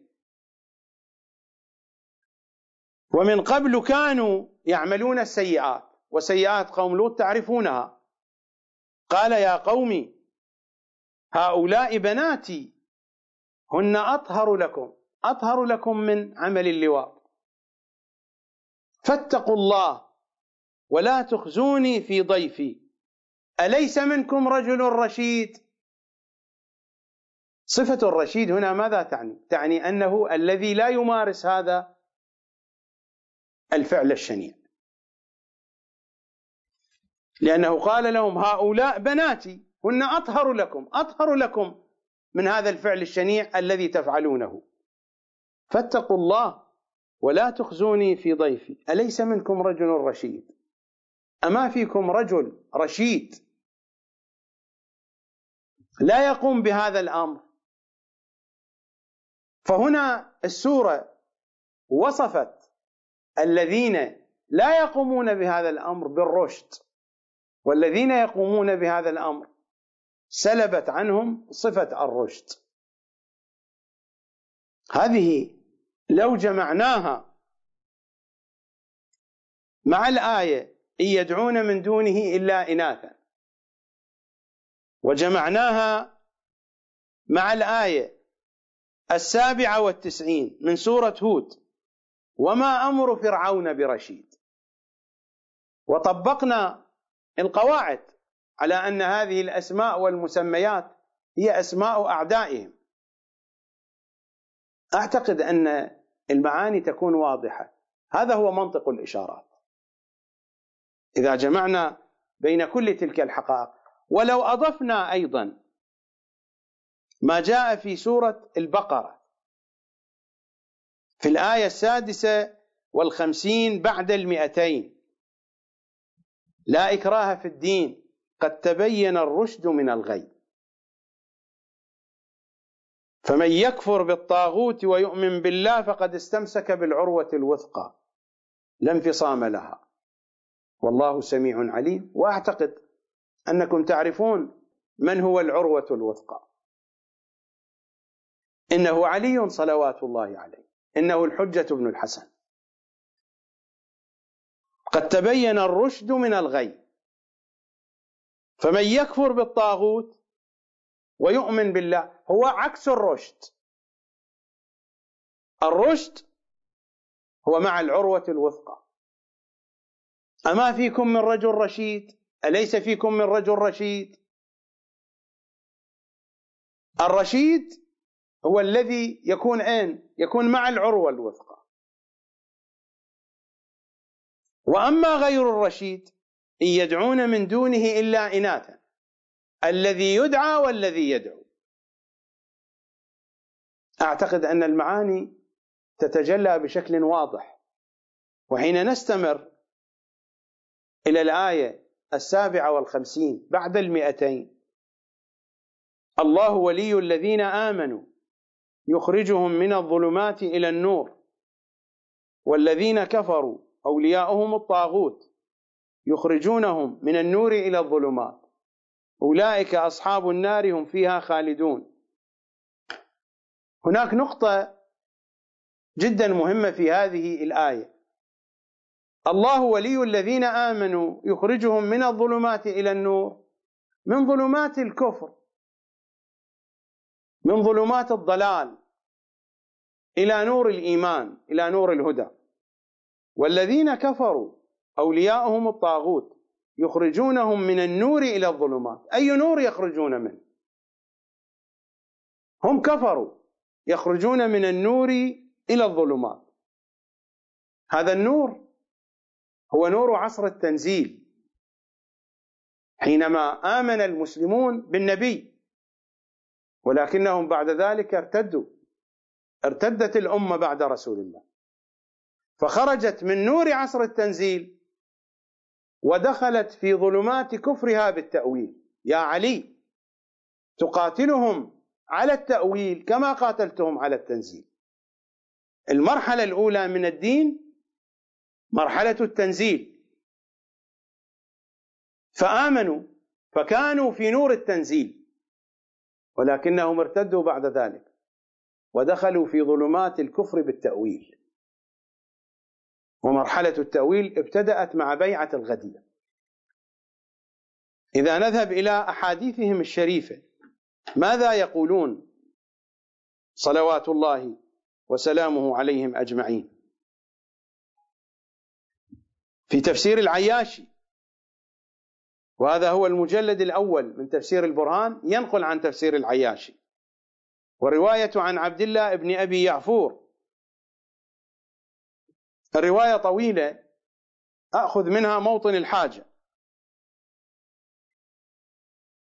أما تسمع لقول الله: الله ولي الذين آمنوا يخرجهم من الظلمات إلى النور، يخرجهم من ظلمات الذنوب إلى نور التوبة والمغفرة لولايتهم كل إمام عادل من الله. قال الله تعالى: والذين كفروا أولياؤهم الطاغوت يخرجونهم من النور إلى الظلمات. قال: قلت: أليس الله عنا بها الكفار حين قال والذين كفروا، يعني الكفار في العصر الجاهلي؟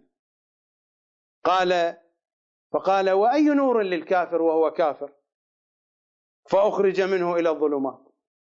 إنما عنا الله بهذا أنهم كانوا على نور الإسلام في مرحلة التنزيل، فلما أن تولوا كل إمام جائر في مرحلة التأويل ليس من الله، خرجوا بولايتهم إياهم من نور الإسلام إلى ظلمات الكفر، فأوجب لهم النار مع الكفار، فقال: أولئك أصحاب النار هم فيها خالدون. هل تلاحظون تفسيرا أجمل من هذا التفسير؟ ينسجم مع اللغة، مع الفطرة، ومع القواعد والأصول العامة لعقيدة أهل البيت. لكن اذهبوا واقرأوا ماذا يكتبون في تفاسيرنا، وقارنوا بين حديث أهل البيت وبين حديث العلماء من مراجعنا وفقهائنا وعلمائنا ومفسرينا. ولاحظوا هذا الجفاء الواضح لحديث أهل بيت العصمة صلوات الله وسلامه عليهم أجمعين. وبهذا يتضح المعنى من الآية الشريفة، الآية 7 بعد 10 بعد 100 من سورة النساء: إن يدعون من دونه إلا إناثا وإن يدعون إلا شيطانا مريدا. أعتقد أن المطالب صارت واضحة، وإن كان الكلام مختصرا وموجزا وسريعا، لكن هذا مثال مبسط لطريقة التفسير بالإشارة. في الأفق الأول التفسير بالإشارة له أكثر من أفق. هذا الأفق الأول، هناك أفق ثاني وثالث، وسأعرض بعض الأمثلة من التفسير بالإشارة. هناك أمثلة أخرى في الحلقات القادمة. نستمر في جولتنا السياحية هذه، وفي هذه السياحة المختصرة بين آيات القرآن وبين الأحاديث التفسيرية. لنذهب إلى سورة مريم، الآية الأولى بعد البسملة: كاف ها يا عين صاد. ثم تأتي الآية الثانية: ذكر رحمة ربك عبده زكريا. واضح أن هذه الحروف كانت ذكرا لزكريا عليه السلام. كاف ها يا عين صاد، يعني مضمون هذه الحروف ذكر رحمة ربك عبده زكريا. وإلا ما معنى الجملة بدون أن نقول بهذا المعنى: كاف ها يا عين صاد، وانتهينا. ذكر رحمة ربك عبده زكريا. ما هو ذكره؟ ذكره هو هذا: إذ نادى ربه نداء خفيا. من الذي يكمل لنا الصورة؟ إمام زماننا صلوات الله وسلامه عليه. القصة المعروفة، حادثة سعد بن عبد الله الأشعري القمي حين ذهب إلى سامراء أيام إمامة الإمام الحسن العسكري، والقصة طويلة وقد قرأتها بكاملها وشرحتها بالتفصيل في أحد برامج قناة المودة الفضائية، برنامج إمام زماننا الحجة بن الحسن العسكري. موجود البرنامج بكامله على موقع زهرائيون وعلى مواقع أخرى. هناك حلقة كاملة لشرح وتفصيل قصة سعد بن عبد الله الأشعري القمي. نحن هنا نأخذ مقطعا منها. فماذا سأل سعد الأشعري القمي؟ سأل الإمام الحجة عليه السلام في أيام صغره، أيام إمامة الإمام الحسن العسكري: فأخبرني يا ابن رسول الله عن تأويل كاف ها يا عين صاد. قال صلوات الله عليه: هذه الحروف من أنباء الغيب أطلع الله عليها عبده زكريا، ثم قصها على محمد صلى الله عليه وآله.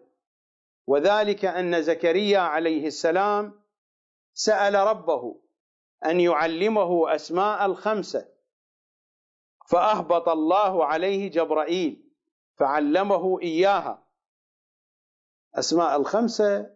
وزكريا يطلب أن يتعلم الأسماء الخمسة، هذا رمز، وإلا ما من نبي بعث إلا بنبوة نبينا وولاية علي والأئمة. هذه من بديهيات النبوات، هذه رموز. يعني أن زكريا طلب من جبرائيل أن يعلمه شيئا لو تحدث عنه الإمام الحجة لما فهمه الناس. القضية أبعد من قضية أسماء وحروف وكلمات. كما هو الحال في كاف هاء يا عين صاد، الناس تقرأها حروف، والقضية لها دلالة أبعد من ذلك، حتى أبعد من الكلام الذي سيبينه الإمام الحجة، لأن الإمام يتكلم بلسان المداراة. وذلك أن زكريا عليه السلام سأل ربه أن يعلمه أسماء الخمسة، فأهبط الله عليه جبرائيل عليه السلام فعلمه إياها. فكان زكريا إذا ذكر محمدا وعليا وفاطمة والحسن عليهم السلام سرى عنه همه وانجلى كربه، وإذا ذكر الحسين عليه السلام خنقته العبرة ووقعت عليه البهرة.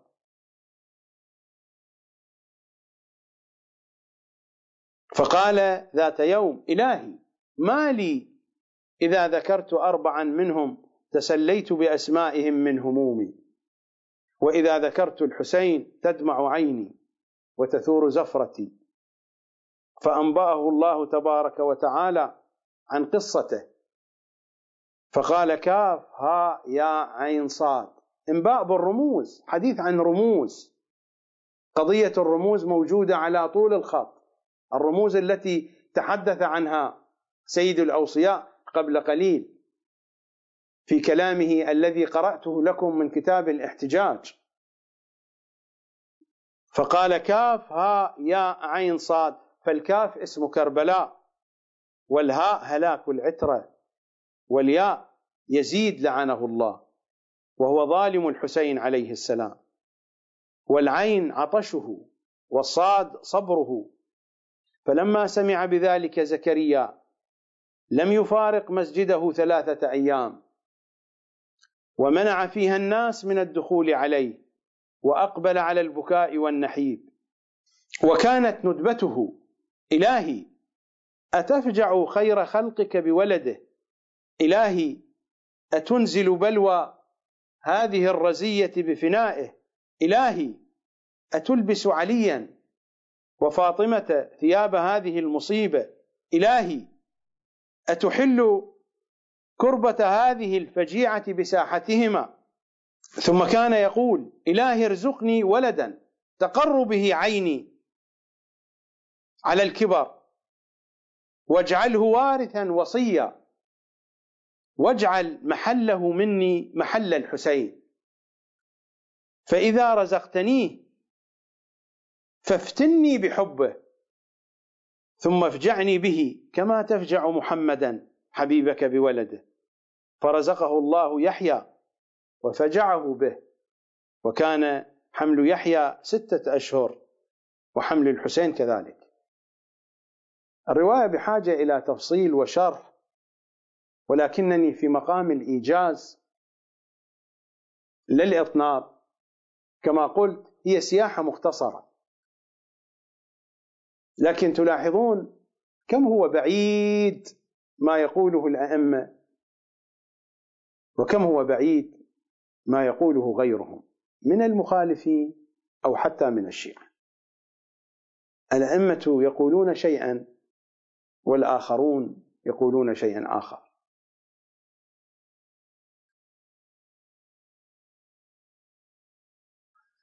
إذا ذهبنا إلى سورة طه،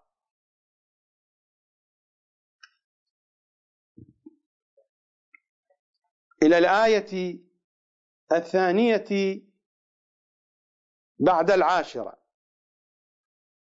فلما أتاها نودي يا موسى.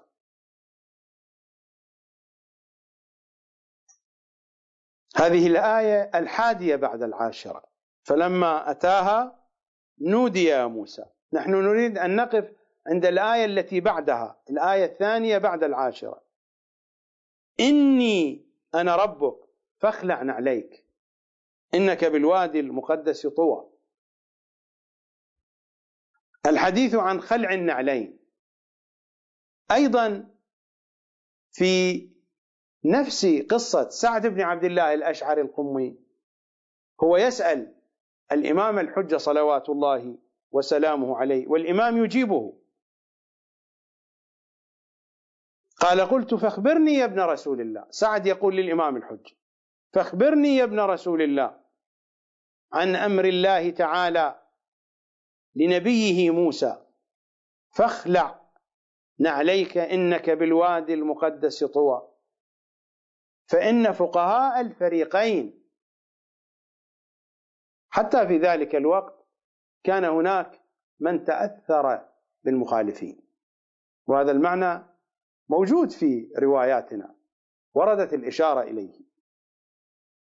الإشارة إليه من قبل الأئمة، ووردت الإشارة إليه من قبل أصحاب الأئمة مثل ابن أبي عمير وغير ابن أبي عمير، أشاروا إلى ذلك في مروياتهم وأحاديثهم. قال: قلت: فأخبرني يا ابن رسول الله عن أمر الله تعالى لنبيه موسى عليه السلام، فاخلع نعليك إنك بالوادي المقدس طوى، فإن فقهاء الفريقان،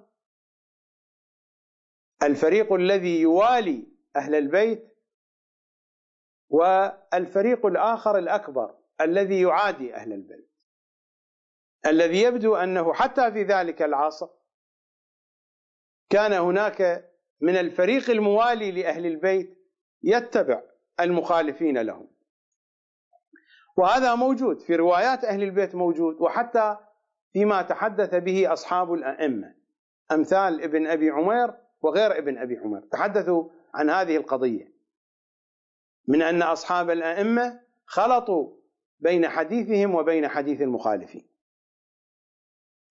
فإن فقهاء الفريقين يزعمون أنها كانت من إهاب الميتة، إهاب يعني جلد. فقال عليه السلام: من قال ذلك من الفريقين فقد افترى على موسى واستجهله في نبوته، لأنه ما خلا الأمر فيها من خصلتين: إما أن تكون صلاة موسى فيها جائزة أو غير جائزة، فإن كانت صلاته جائزة جاز له لبسها في تلك البقعة إذ لم تكن مقدسة، وإن كانت مقدسة مطهرة فليست بأقدس وأطهر من الصلاة، وإن كانت صلاته غير جائزة فيها فقد أوجب على موسى أنه لم يعرف الحلال من الحرام، وما علم ما تجوز فيه الصلاة وما لم تجوز، وهذا كفر. كيف يكون النبي لا يعرف أحكام صلاته؟ أما قول الإمام صلوات الله عليه بأنه لا تجوز الصلاة فيها باعتبار جلد ميتة وستتنجس قدماه من جلد الميتة، فلا يستطيع أن يصلي بقدمين نجستين. قلت: فأخبرني يا مولاي عن التأويل فيها. قال: إن موسى ناجى ربه بالوادي المقدس فقال: يا ربي إني قد أخلصت لك المحبة مني وغسلت قلبي عمن سواك. وكان موسى شديد الحب لأهله، فقال الله تبارك وتعالى: اخلع نعليك، أي انزع حب أهلك من قلبك، إن كانت محبتك لي خالصة وقلبك من الميل إلى من سواي مغسولا. هذا معنى اخلع نعليك. وأذهب بكم إلى كتاب الخصال.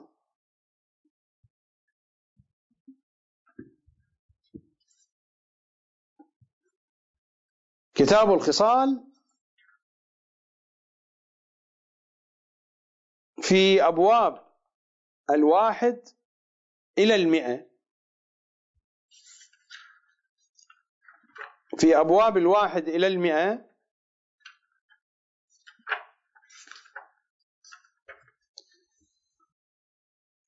تحت عنوان: عرج النبي صلى الله عليه وآله إلى السماء 120 مرة،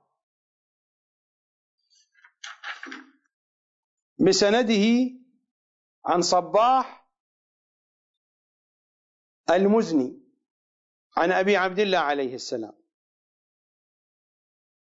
قال: عرج النبي صلى الله عليه وآله 120 مرة. غير ذلك المعراج مع البراق ومع جبرائيل، هناك معارج للنبي أعلى رتبة من ذلك المعراج. هذا المعراج معراج واحد تحدث عنه النبي وذلك قبل الهجرة حينما كان في مكة، بما يتناسب مع عقول أوائل من دخل في الإسلام وما يتناسب مع عقول قريش. أما النبي له معارج ومعارج.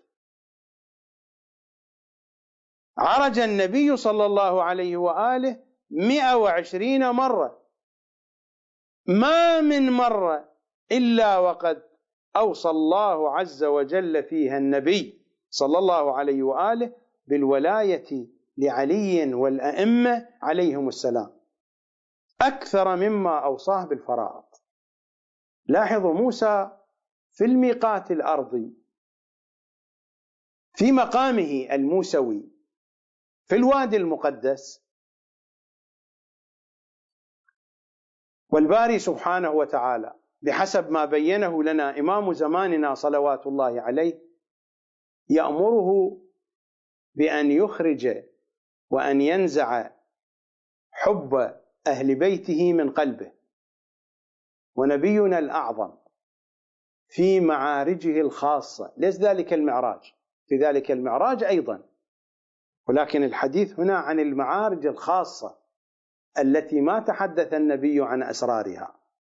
في معارجه الخاصة 120 في كل مرة يؤمر بماذا؟ بحب أهل بيته. لاحظوا الفارق الكبير. ميقات على الأرض، وموسى يؤمر في ذلك الميقات بأن ينتزع، بأن يخرج حب أهل بيته من قلبه. ومحمد صلى الله عليه وآله وهو محمد في معارجه الخاصة 120 يؤمر في كل مرة بحب علي وآل علي. قطعا هذا الكلام مداراتي، النبي لا يؤمر، النبي ليس بحاجة إلى أن يؤمر، القضايا واضحة عند النبي صلى الله عليه وآله، ولكن هذه البيانات بلسان المدارات لتأكيد هذا الموضوع بالنسبة لنا، بالنسبة للمستمع للمتلقي مثلي وأمثالكم. اخلع عليك أي انزع حب أهلك من قلبك إن كانت محبتك لي خالصة وقلبك من الميل إلى من سواي مغسولا. وأذهب بكم إلى آية أخرى في سورة الأنبياء. في سورة الأنبياء الآية 9 بعد 10: وله من في السماوات والأرض ومن عنده لا يستكبرون عن عبادته ولا يستحسرون يسبحون الليل والنهار لا يفترون. الكلام هنا عند الآية 9 بعد 10: وله من في السماوات والأرض ومن عنده. من في السماوات والأرض جميع المخلوقات، ومن عنده هذه مجموعة خاصة. ومن عنده ماذا يقول أئمتنا صلوات الله وسلامه عليهم أجمعين؟ هذا هو عوالم العلوم.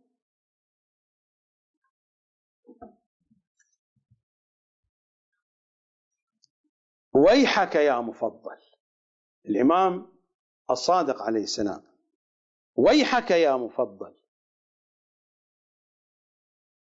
ألستم تعلمون أن من في السماوات هم الملائكة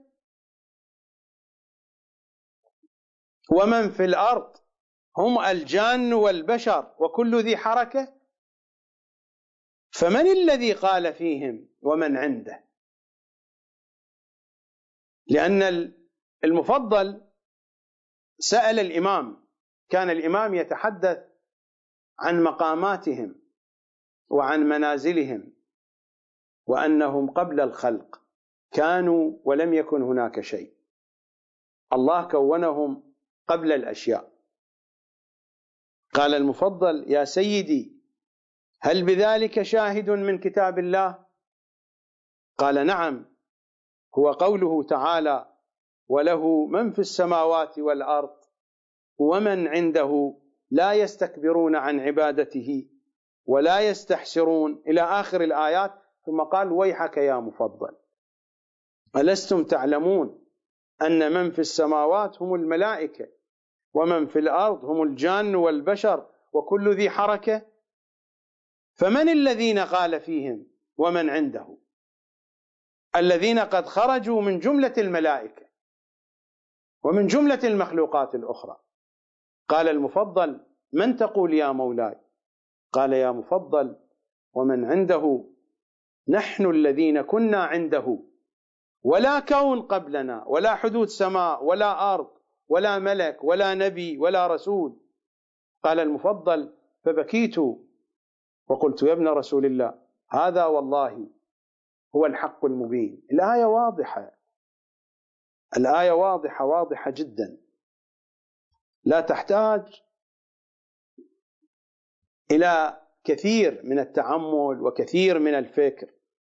وله من في السماوات والأرض ومن عنده لا يستكبرون. من في السماوات والأرض كل الكائنات، ومن عنده تلك هي المجموعة الخاصة.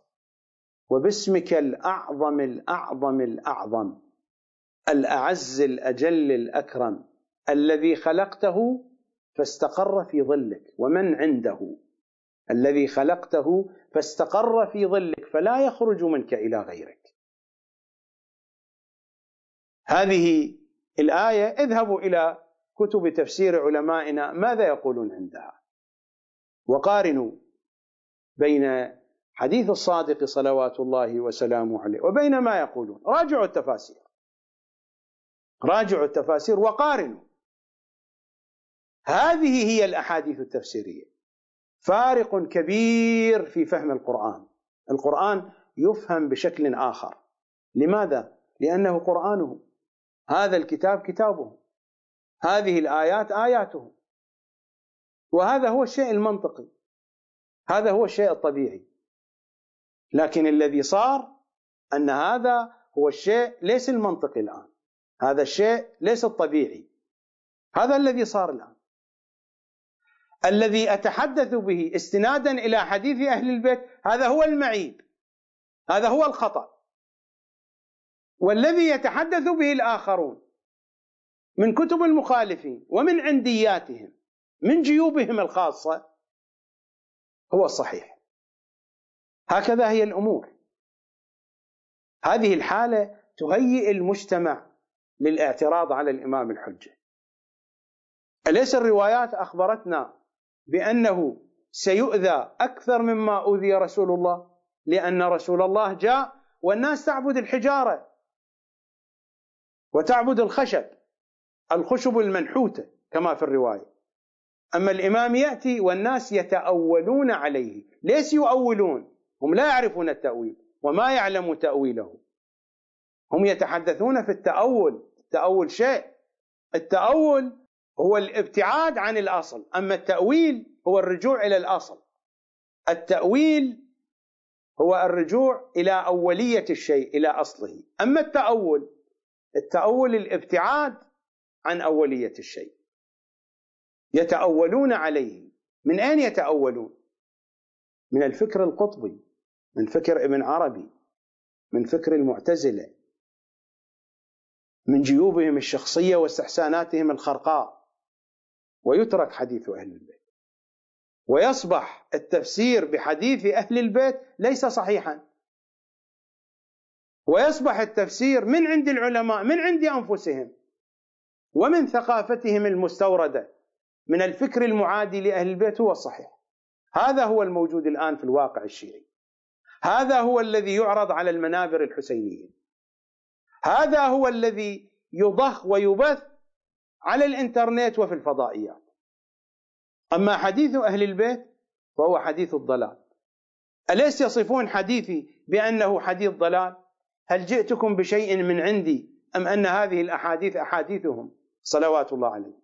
حديث أهل البيت حديث ضلال. وحديث الضلال حديث هدى. هذا هو الذي تحدث عنه رسول الله صلى الله عليه وآله، من أن الأمة ستصل إلى حالة ترى فيها المعروف منكرا والمنكر معروفا. هذه الحالة. المعروف أهل البيت حديثهم المعروف صار منكرا، وحديث أعدائهم وأفكار أعدائهم صارت معروفة. هذا هو الواقع الموجود الذي تعيشه الأمة.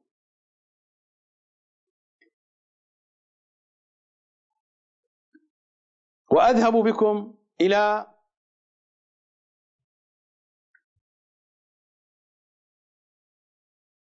سورة الحج وإلى الآية 52 من سورة الحج: وما أرسلنا من قبلك من رسول ولا نبي، وفي قراءة أهل البيت ولا محدث. في قراءة أهل البيت هكذا، لا أريد أن أقف عند هذه القراءة، ولكن وردت روايات كثيرة عن أهل البيت في أن قراءتهم الصحيحة لهذه الآية هكذا: وما أرسلنا من قبلك من رسول ولا نبي ولا محدث إلا إذا تمنى ألقى الشيطان في أمنيته فينسخ الله ما يلقي الشيطان ثم يحكم الله آياته والله عليم حكيم. لنذهب إلى روايات أهل البيت. نحن نقرأ بقراءة عاصم كما أمرونا، ولكن في نفس الوقت نعتمد على قراءة أهل البيت في فهم الآيات بشكل موجز ومختصر. الوقت طال بنا، وتتمة الحديث إن شاء الله تأتينا في الحلقة القادمة في الجزء الثاني من هذه السياحة المختصرة. في تفسير علي بن إبراهيم ماذا يقول؟ إن العامة رووا أن رسول الله كان في الصلاة فقرأ سورة النجم في المسجد الحرام، وقريش يستمعون لقراءته، فلما انتهى إلى هذه الآية: أفرأيتم اللات والعزى ومناة الثالثة الأخرى، أجرى إبليس على لسانه فإنها للغرانيق الأولى. أسطورة الغرانيق المعروفة في كتب المخالفين، البعض منهم أيضا يرفضها، ليس الجميع يقولون بها، ولكنها كانت مشهورة في زمان الأئمة. لاحظوا كيف تزور الحقائق. فلما انتهى إلى هذه الآية: أفرأيتم اللات والعزى ومناة الثالثة الأخرى، أجرى إبليس على لسانه فإنها للغرانيق الأولى وإن شفاعتهن لترجى، ففرحت قريش سجدوا مع النبي، باعتبار أن النبي سجد، فقريش قالوا بأنه قد أقر لآلهتنا فنحن نقر لآلهته. قد يسأل البعض: ما معنى الغرانيق؟ الغرانيق هي الطيور البيضاء، غرانيق جمع لغرنوق، والغرنوق هو الطير الأبيض. ففرحت قريش وسجدوا، وكان في القوم الوليد ابن المغيرة المخزومي وهو شيخ كبير. الوليد ابن المغيرة هو والد خالد بن الوليد. فأخذ كفا من حصى فسجد عليه وهو قاعد، وقالت قريش: قد أقر محمد بشفاعة اللات والعزى. قال: فنزل جبرائيل فقال له: قد قرأت ما لم أنزل به عليك. وأنزل عليه: وما أرسلنا من قبلك من رسول ولا نبي إلا إذا تمنى ألقى الشيطان في أمنيته فينسخ الله ما يلقي الشيطان. هذا كلام المخالفين وموجود إلى الآن في كتبهم. لاحظوا التحريف كيف يكون. وما كتاب سلمان رشدي آيات شيطانية إلا قد استند على هذه الواقعة. اقرأوا كتاب سلمان رشدي آيات شيطانية أو الآيات الشيطانية، اعتمد في كتابه على ما جاء في كتب المخالفين، على هذه القصة، على قصة الغرانيق. الجوهر الذي بني عليه كتابه، كتاب سلمان الرشدي، على هذه الواقعة. لا شأن لنا بسلمان الرشدي، مقصودي أن الكلام هو موجود إلى يومك هذا. وأما الخاصة، ماذا يقولون في هذه الآية؟ وما أرسلنا من قبلك من رسول ولا نبي إلا إذا تمنى ألقى الشيطان في أمنيته فينسخ الله ما يلقي الشيطان ثم يحكم الله آياته والله عليم حكيم. ماذا يقول أهل البيت؟ عن أبي عبد الله عليه السلام: إن رسول الله صلى الله عليه وآله أصابته خصاصة، حاجة، كان جائعا، فجاء إلى رجل من الأنصار فقال له: هل عندك من طعام؟ فقال: نعم يا رسول الله. وذبح له عناقا، العناق يعني المعز، يقال لها عناق. وذبح له عناقا وشواه، فلما أدناه منه تمنى رسول الله صلى الله عليه وآله أن يكون معه علي وفاطمة والحسن والحسين، فجاء أبو بكر وعمر، ثم جاء علي بعدهما، فأنزل الله في ذلك: وما أرسلنا من قبلك من رسول ولا نبي ولا محدث إلا إذا تمنى ألقى الشيطان في أمنيته، يعني فلانا وفلان، الشيطان هو الذي دفعهما لأجل أن يعكر على النبي صفوه، فينسخ الله ما يلقي الشيطان، يعني لما جاء علي بعدهما، ثم يحكم الله آياته، يعني بنصرة أمير المؤمنين عليه السلام. ويستمر: ثم قال: ليجعل ما يلقي الشيطان فتنة، يعني فلانا وفلانا، للذين في قلوبهم مرض، قال الشك، والقاسية قلوبهم، إلى قوله: إلى صراط مستقيم، يعني إلى الإمام المستقيم.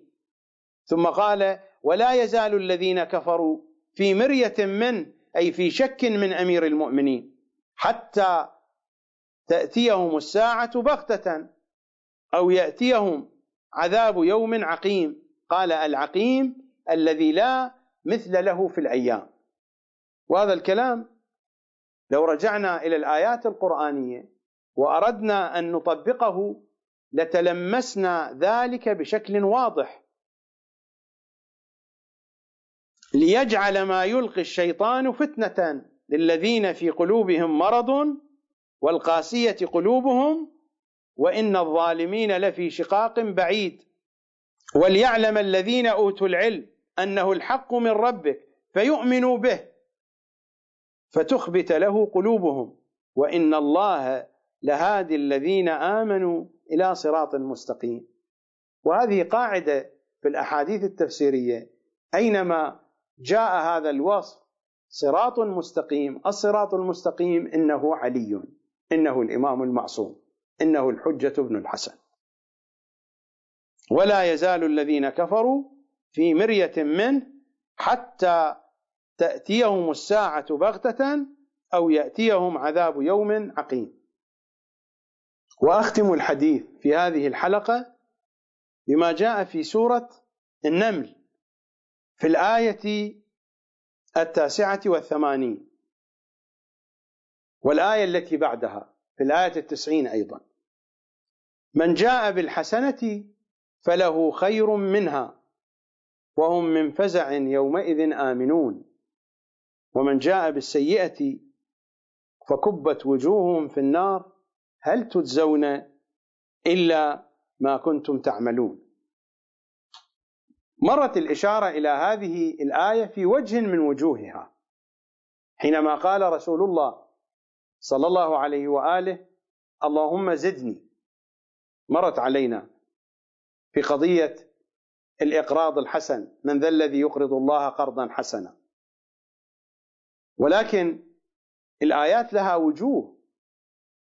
الوجه الأكمل لهذه الآية ما جاء في حديث أهل البيت صلوات الله وسلامه عليهم أجمعين، والرواية ينقلها الشيخ الكليني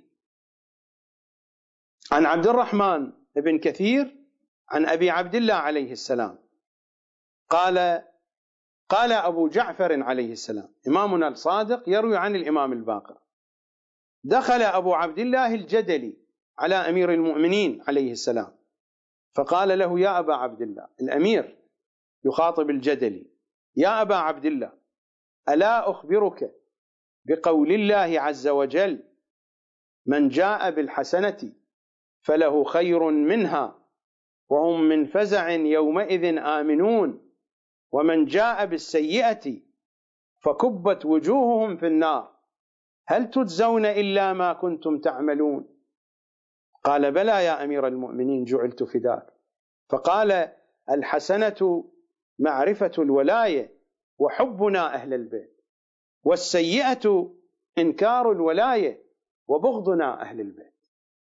أعتقد أن التبصر والتدبر في الآية يشير إلى هذه الحقيقة: من جاء بالحسنة، هناك حسنة واحدة ومعرفة بالألف واللام.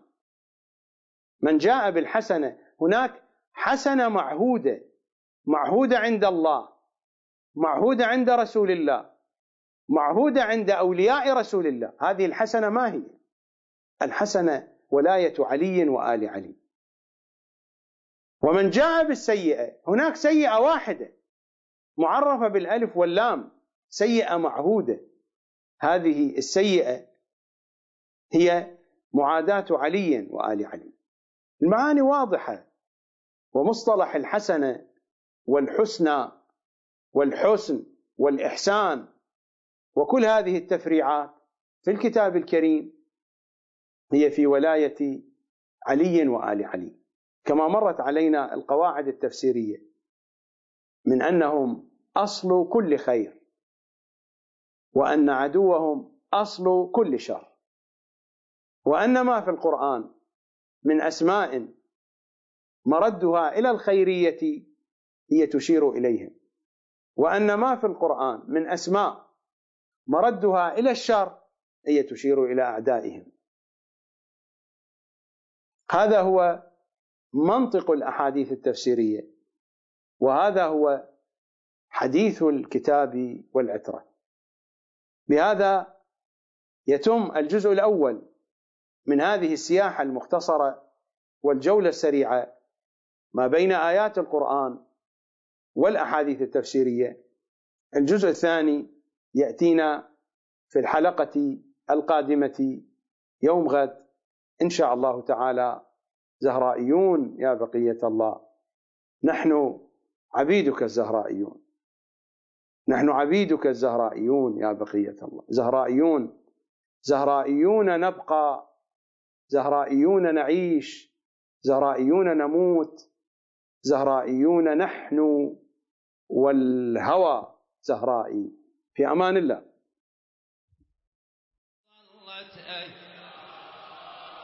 والقائم ترفل راياته، هلا بيك ظلت أيام، والمهدي يصفح،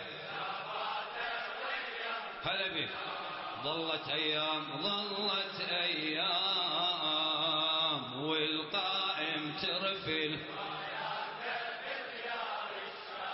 ظلت أيام والمهدي يصفح، منتظر الإنسانية تبدي الثورة،